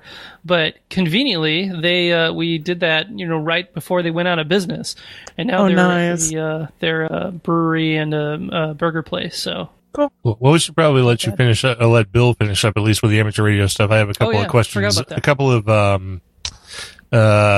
more lifestyle questions about St. Louis when we wrap up. So I was just gonna dive into just a couple of quick short topics. Probably not ham radio related, but just history related, just for fun. Do you still play your snare drum? No, I don't. I still have my old drumsticks, but I played snare in high school, marching snare after graduating from cymbals. So, but I still can play a mean drum set. Sweet. I don't have a drum set, but and I play guitar and I have a guitar, but I don't have an amp. So I'm musically inclined, but I haven't done any music for forever, for a long time. Well, if you ever come out here, a friend of ours, his band practices. Well, he has 2 bands actually. He's a drummer for which, and he practices here all the time. And he has Well, let's call it an expansive drum set here. So if you ever want to bang some skins, just come this way. Yeah, I saw it sitting there. You when you were doing the video around the shop there. All right. So also, are you still playing golf? Oh yeah. Well, not this year. Weirdly enough, I played golf like crazy last year. I pretty much go almost every week, but this year, not really even because of COVID, because it's fine to go golfing with COVID. I just, move my money around, I guess, because it costs like $20, $30 to just go to 9 holes walking. Yeah. So I'd burn a lot of money really fast like that. But this year I haven't. But yeah, I topped off like crazy. Down to like a 8 or 10 handicap? I don't even. I think I tried to get a handicap proper, and like I have an app, like the Grint app. It like tells you what it should be, because I don't have enough like proper like full 18 holes. I think you need like 10 in a certain amount of time and all that stuff. But it's about like 8 or 9, maybe 10. So yeah, Springfield's getting one of those. It's not Top Golf, but it's a similar thing where it's a big enclosed, 3-tier sort of driving range, virtual golf experience thing that's going to be opening up next year. So I'm kind of looking forward to that. I haven't played any like real golf in a long time. So, and my handicap's about, 65. So I played in high school. My grandpa always played and I learned from him. So it's just another fun hobby. But, this weekend I'm going camping and I bought a fly fishing kit. So there's another hobby I'm going to throw into my bag. Oh, my dad would love to tell you he is, was an avid fly fisherman. I mean, that was like the love of his life back when he could still do it. So yeah, we have tons of fly fishing here. That's for sure. It's called Big Shots Golf. Big Shots. Yeah. Big Shots. Yeah, there you go. Yeah, it's a good business model. I've always wondered, like they used to have at Topgolf RFID readers that would read the trajectory of the ball and they would show your ball flight, but they got rid of those for some reason. They were like kind of slow, but every one of those balls has an RFID chip in it. Sweet. And I just love the fact like there's that technology, that RF, that radio frequency, going back to like ham radio and just like how it's just in everything. Radio is definitely in everything. That's for sure. Absolutely. And back to ham radio. So what was the last contest you were in and what's the next one? Last contest, was I from... What, not the DX Worldwide that was like just this weekend? No, I barely contest. It's sad because I don't have a good home station. I just can't get on and I've been spending all my weekend time doing other things, But I do very occasionally go down to Steelville for the for whatever contest that Ward Silver's putting on. N0AX has a station down there, a really nice contest station with 3 towers, a handful of beams and wires and verticals and all that stuff. And it's on a mountain, it's on a hill, I guess, far away from civilization, so there's no noise. And what was the last one? It might have been the IRU. No, it was probably back in February before COVID was a thing. I think it was sweepstakes, actually. November sweepstakes I'm pretty sure it was my last like real contest. I've been doing the worldwide single sideband activity contest, which is what a couple of the youngsters have put out. And it's just like a little single sideband sprint. And I definitely haven't been doing any CW contests, but I really should. Yeah, you should get back on there. Okay, Russ, over to you for your lifestyle. Yeah, because don't you have a Learning CW with N0 SSC series or something? Yeah, maybe. Learning online CW, right? Or something. That was fun. Like, and I think I got at least a few people into it, so I met the goal there. The whole idea of live streaming that was just to like have accountability, because I've been trying to learn CW for years. Like when I worked at the VLA, I had no cell signal for the whole commute, and we took a bus to go out to the actual radio observatory. It was like an hour-long bus ride, and so I would just sit there and practice listening and writing it down with my cell phone, recordings, MP3 recordings and then eventually some app, and thought I was getting better, but just like wasn't practicing actual on the air CW. So that's like the next step. Once I, finish this youth series up, I think I'm going to try to do a lot more of that. and actually learn CW and really use CW actually, because that's how you do it. Yeah, I mean, get on the air. Absolutely, it's impossible to do anything with CW unless you're actually practicing it. I mean, listening will help over time, but you've got to really spend some time doing it. And I feel like I'm the only straight key fist in the entire universe left, because everyone else I talk to or hear about when they say they do CW, it's always, oh, I've got my Ambic paddle keyer and blah, blah, blah. And it's like, all this stuff just confuses the hell out of me. I just use a straight key. It sounds better on the air. That's you can put some swing on it. Like that's how you can know it's a straight key, because it's da-dee. Yeah, exactly. A little style. I've got an awesome style and straight key tone. I mean, it's just like, it's like having auto tune. I'm just, I got into straight key the SKCC club. Like, I'm a member, but I haven't like actually made any contacts. Sadly, I have this really cute little tiny straight key that I absolutely adore. It's like about 1 inch by a half an inch, and it's like made out of machine metal. Oh, that sounds cool. Yeah, so I don't know, just a couple of I'm just going to think of some things off the top of my head, because Bill was like, "Hey, just talk to him about St. Louis, because you're like Missouri folk, you know." It's like, so do you like barbecue? Yeah. All right, what's your favorite barbecue place in St. Louis? It's Pap. It's got to be Pappy's. Oh, well, see, we haven't been tried to Pappy's, but that's the dad of Sugar Fire. It's either that or Sugar Fire, and I know they're in the same family, and we've only been to Sugar Fire. So Sugar Fire, and what's the other one? It's very similar like that, but Pappy's is the one where it's like you have this long line, you have to wait for 2 hours to get some of the best meats. It was the same at Sugar Fire. Yeah, Sugar Fire is the same way. Yeah. Oh. Because we went down to the one at on Washington downtown, and that one's pretty busy. But like they have a chain. They have like a lot of Sugar Fire. Oh yeah, there's a Sugar Fire here now. We have one here in Springfield.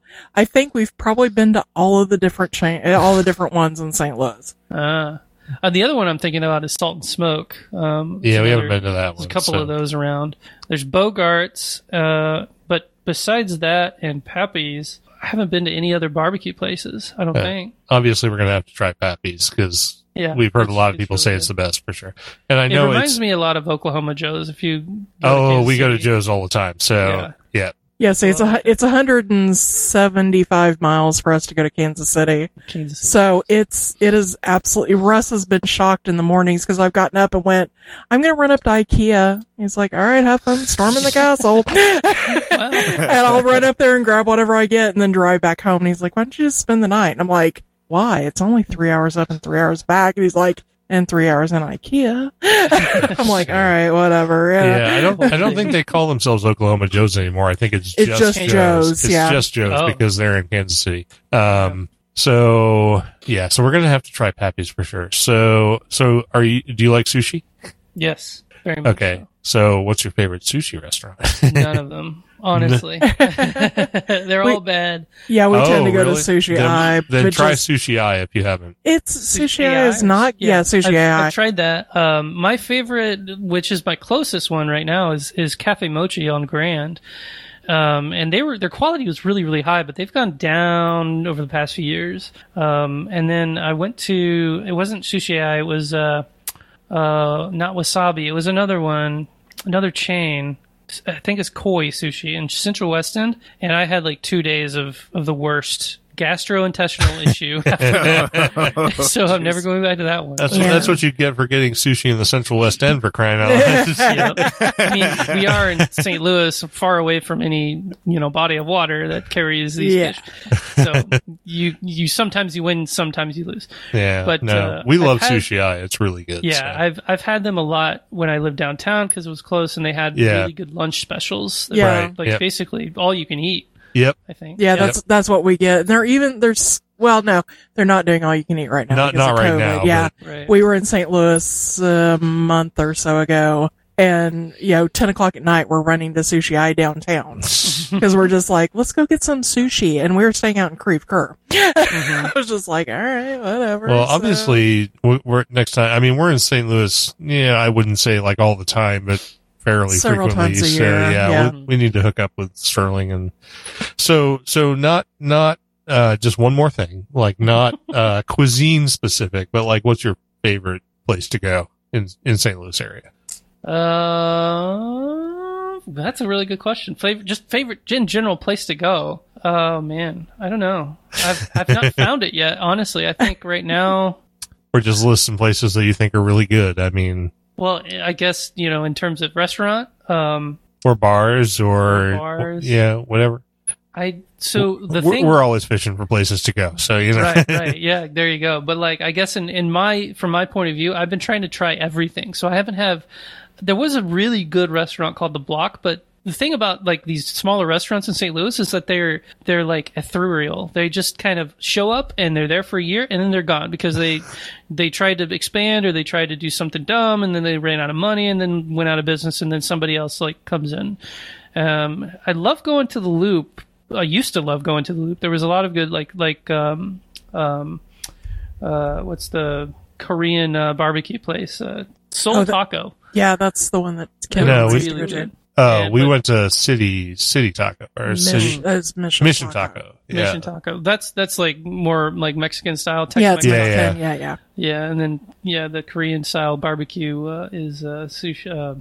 The other place, but the Loop, like they tried to put in the trolley and just failed at it, and now the Loop is just kind of like dying because of COVID, and it's kind of this place like people from out of town go, and it's kind of the thing. But oh man, if you like deep dish, Blackthorn Pizza is right down the street from me. They do deep dish. It takes about an hour to cook, and they're kind of assholes to you. But it's like a dingy, like dark kind of bar, divey type place. Bar.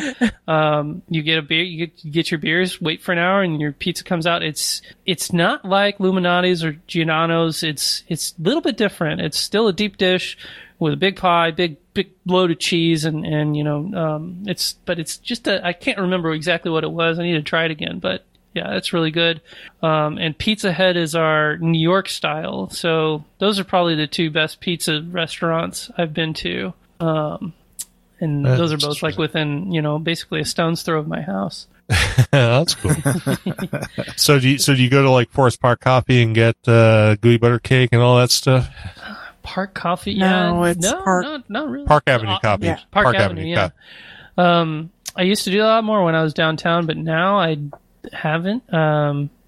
In terms of coffee, I've been making my own. I'm a coffee nerd. Oh no, we're not going down that road. Sorry, that's a whole night in itself. So, so normally when we wrap these things up, and we probably should wrap these things up, why? We ask you, 11 o'clock. Yeah, because it's like really freaking late, and I would talk to you about St. Louis all night. But is there anything else that we didn't mention or that Bill didn't talk about that you would like to mention? And make sure you tell us about the Discord and anything else, like where people can find you and all that kind of stuff. Yeah. So. Well, we've been going on it for I'm losing my ability to talk it so late. I'm pretty sure we hit most of the big things. So again, I'm N0SSC, and that's pretty much all you need to know. If you just type that into Google, you'll find me. N0SSC.com, YouTube.com/N0SSC. I run the YARC Discord, Young Amateurs Radio Club. That's yark.world. And I'm on 1,500 other Discord servers. So it's, Twitter, everything. I'm just there. I'm even on like the weird ones like Mastodon, and I've got a LBRY channel and a couple of things. Cause I like to just have an account on everything and play around. And ours even. So really esoteric ones.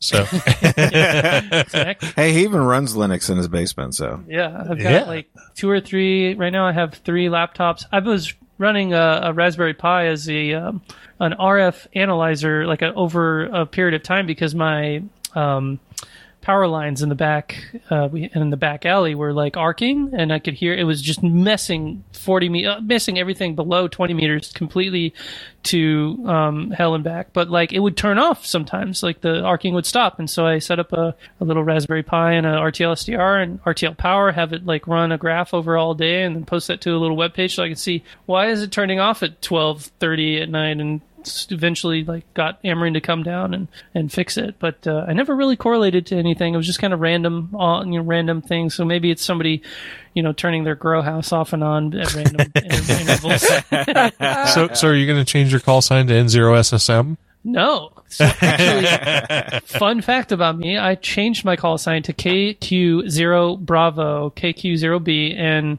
that was the 17th on my vanity list out of 25 that I put on there. There was this huge just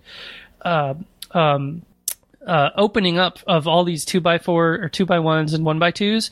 So I put out a request to get a new call sign, and I filled up all 25 blanks for the vanity call and got number 17, which was KQ0B, which I regretted as soon as I got it, because it's not only longer in CW than N0SSC. It doesn't have a good rhythm, but it also made me realize I am N0SSC, N0SSC.com, Sterling at N0SSC.com, N0SSC on YouTube. Everyone knows N0SSC is the young amateur, radio advocate guy. So changing everything to a new call sign is just going to be crazy. And I still want to do it. I still want a 2x1 or a 1x2 just to get that, extra class clout, and that CW edge, but it's going to be hard. That's actually just get rid of the 0. It's right.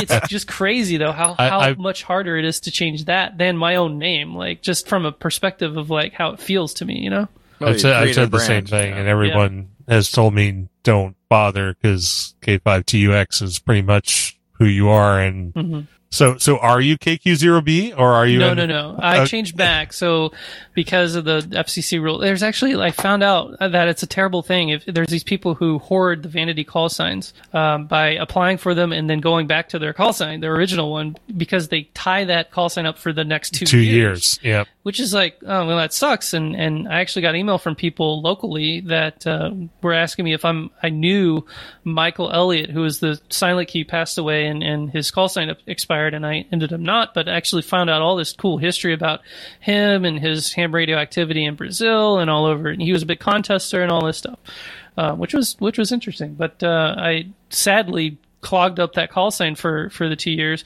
going back to N0SSC, and people were like, "Oh, you idiot, you asshole! You're just one of those people." And I'm like, "No, I actually just."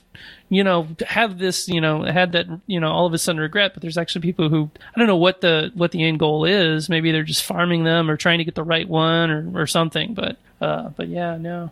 Yeah, I'm keeping my call forever. I'm still in N0SSC. Yeah, I'm pretty sure I'm going to have mine forever too. So even though I live in 7 land, Yeah, even though I live in 0 land. So there you go. Yeah. Well, you live close enough to 5 land, right? Well, I was in 5 land for a while. I worked there, and I still do actually. My company's in 5 land. So, all right. This has gone on way too long. Sorry. No, it has nothing to do whatsoever with you. I'm sure everybody could listen to you all night. It's not a problem, but we do need to wrap up the show, cause I think our 1 hour show turned into a 2 hour show, and that's fine, actually. So, thanks, Sterling. I really appreciate you coming on here, and we will definitely hook up sometime if it's all right with you, and we'll find some cool place in St. Louis to go and hang out and have a chat. Yeah, that would be great. And I occasionally go through Springfield and Joplin area. My grandparents live in Independence, Kansas, so not terribly too far away. Oh no, not far away at all. Yeah, so I mean, we're right off the interstate in Mount Vernon, so if you're passing through Springfield and through Joplin, you go within a mile of our house. So there you go. Well, yeah, we'll hook up some time, and if you guys come up here, we'll find some even better barbecue. Better than Pappy's? I don't know. I mean, that's what. Yeah, well, there you go. I don't know. All right. Well, thanks again, and we appreciate it, and hopefully we'll talk to you again really soon. And I guess with that, we have some feedback we need to do. So who wants to take care of feedback? I'll go ahead and read the first one. Cheryl hasn't done a thing Cheryl, tonight. Can you read something, Cheryl?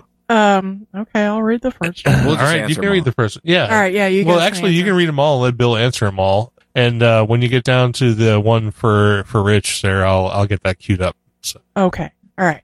So our first piece of as Russ takes off again, our first piece of feedback is from Steve W7RD. Says, hi, I really enjoy the podcast. I couldn't find any show notes on the website, and Bill has no email on QRZ.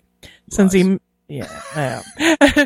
he mentioned this, but he said that there was 3 or 4 remote ham stations for rent. There's a free one, which really sucks, and remotehamradio.com, which is hella expensive.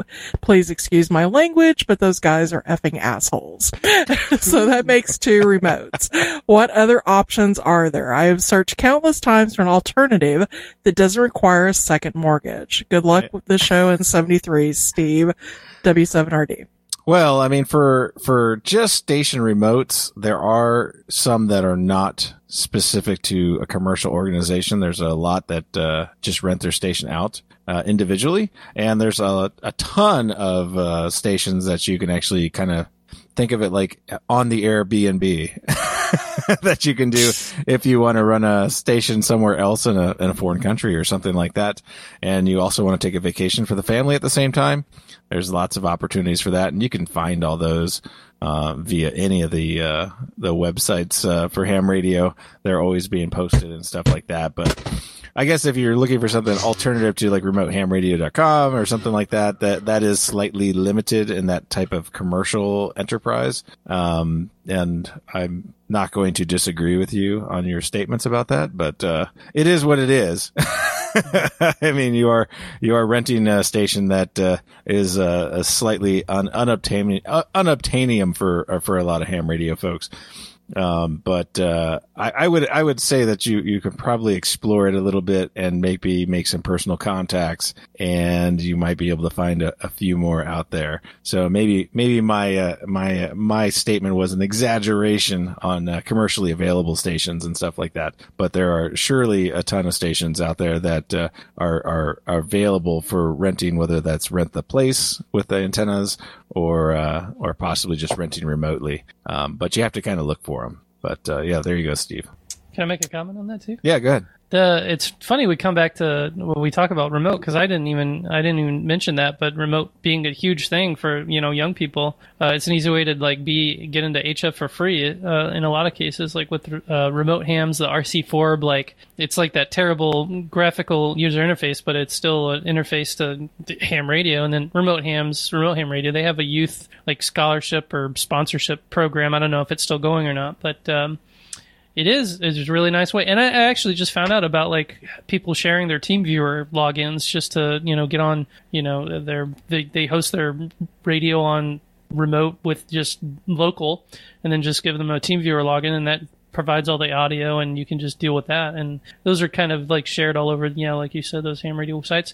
That's also a really good way to get young people into it. And a lot of young people are using those kinds of things too.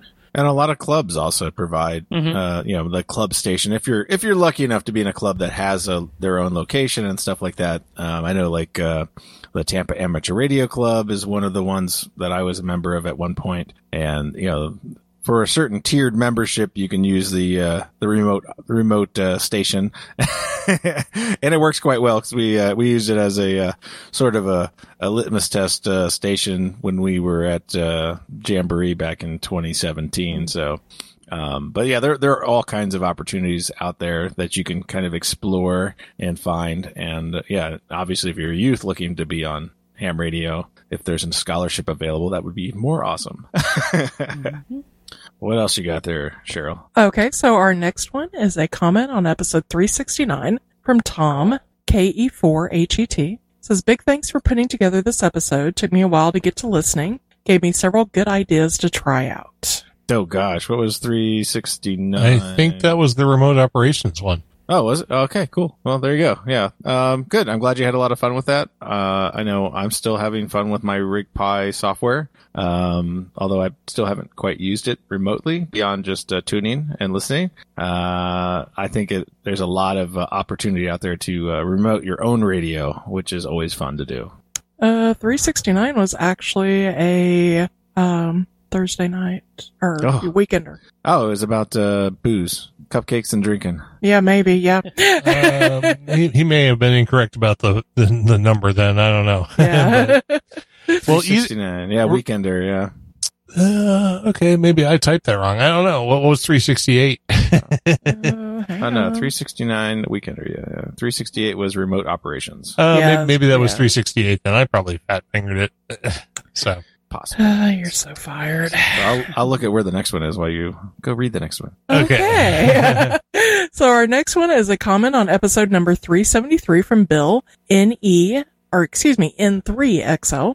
Says, glad I listened to the podcast, learned a lot. And that was the Grid Tracker episode, the third episode of Grid Tracker. So, Grid Tracker the third. Grid Tracker the third. Yeah, that was really great to have Tag and the other two developers. What was that? Mike and Sebastian. Sebastian, yeah. I had the S. I was like, was it Stefan or Sebastian? Yeah, that was really fun. We all enjoyed that episodes. One. Yeah.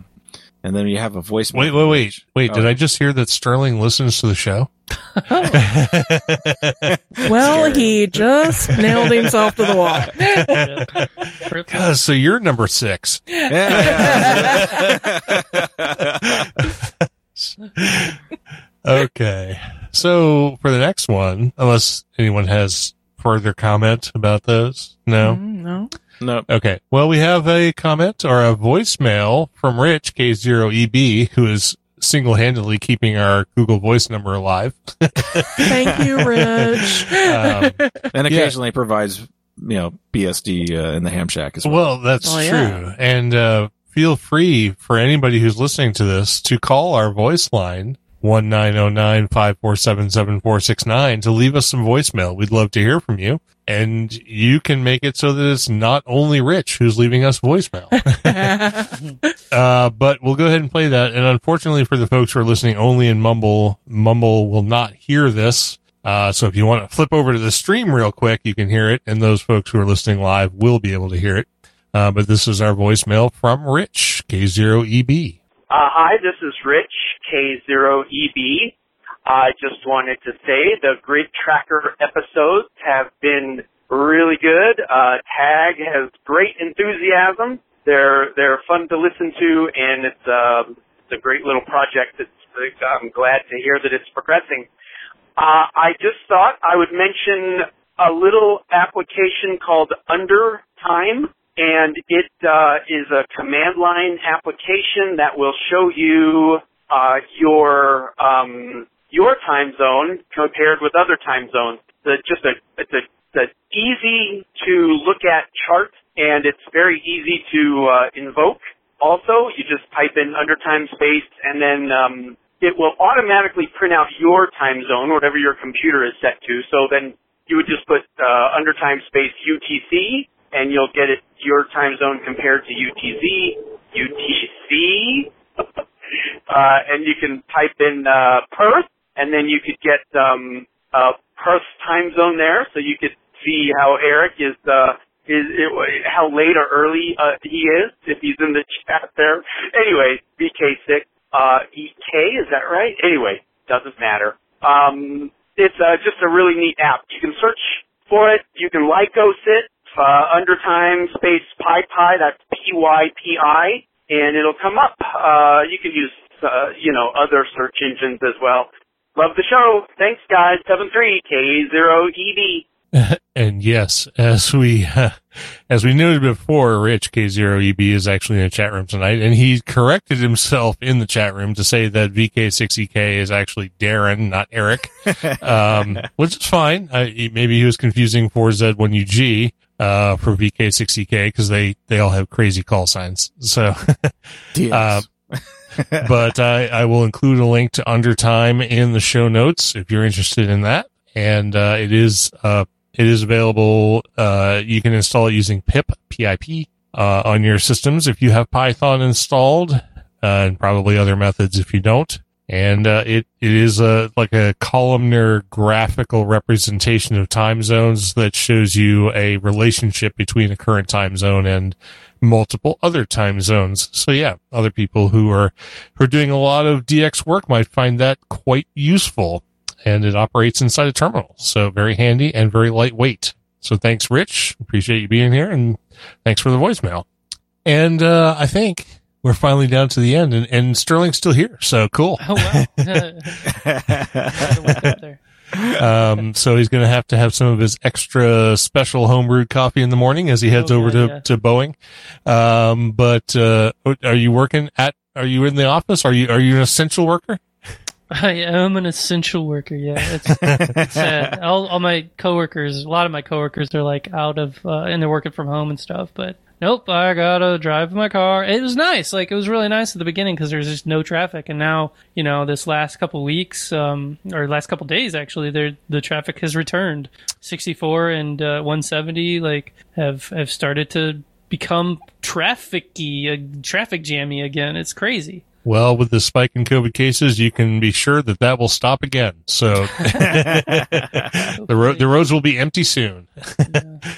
And with that, let's go ahead and wrap this up. We'll mention the folks who are with us tonight in the chat room, some of which have probably already gone to bed, but the folks who were here at the beginning, at least, were Steve K7HVT, Tony K4XSS, Jonas Rulo, Gene BX8AAD, Don KC9ZMY, Ted WA0EIR, and of course Rich K0EB. I want to thank everybody for being here, and an extra special thanks once again to Sterling Mann, Nay Coffee, for being here tonight and telling us all about Ute in amateur radio. Thank you very much. It's been a huge pleasure and honor to be on the infamous LHS podcast. Infamous is absolutely correct. So we'll go ahead and wrap up this episode number 376 of Linux in the Ham Shack. I'm Russ, K5TUX. I'm Cheryl, W5MOO. And I'm Bill, NE4RD 73.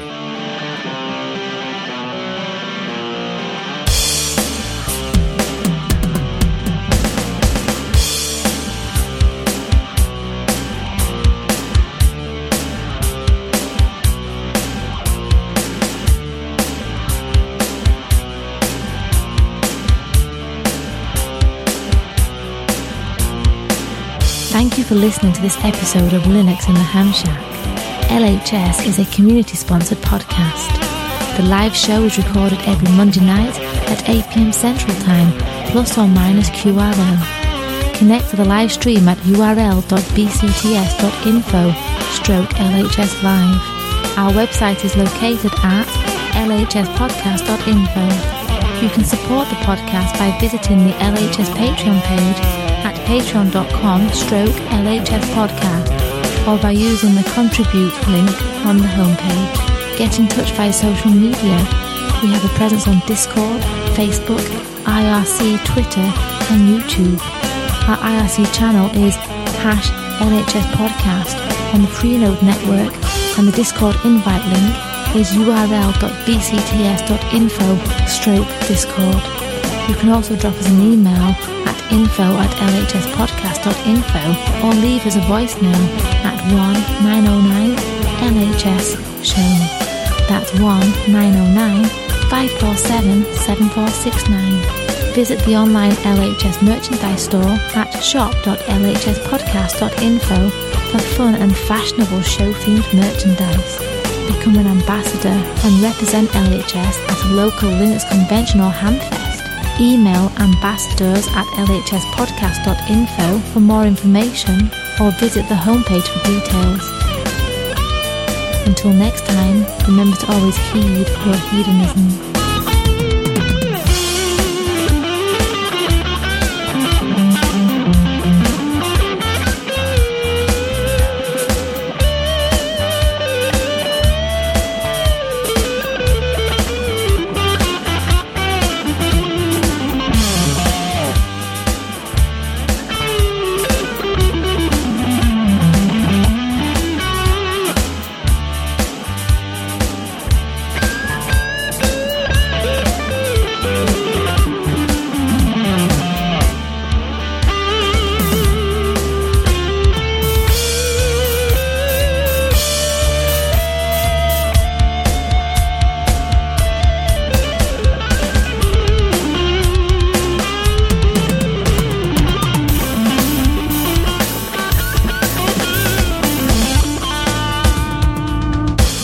Linux in the Ham Shack and the Linux in the Ham Shack logo are released under a Creative Commons Attribution Non-Commercial No Derivatives 4.0 International License.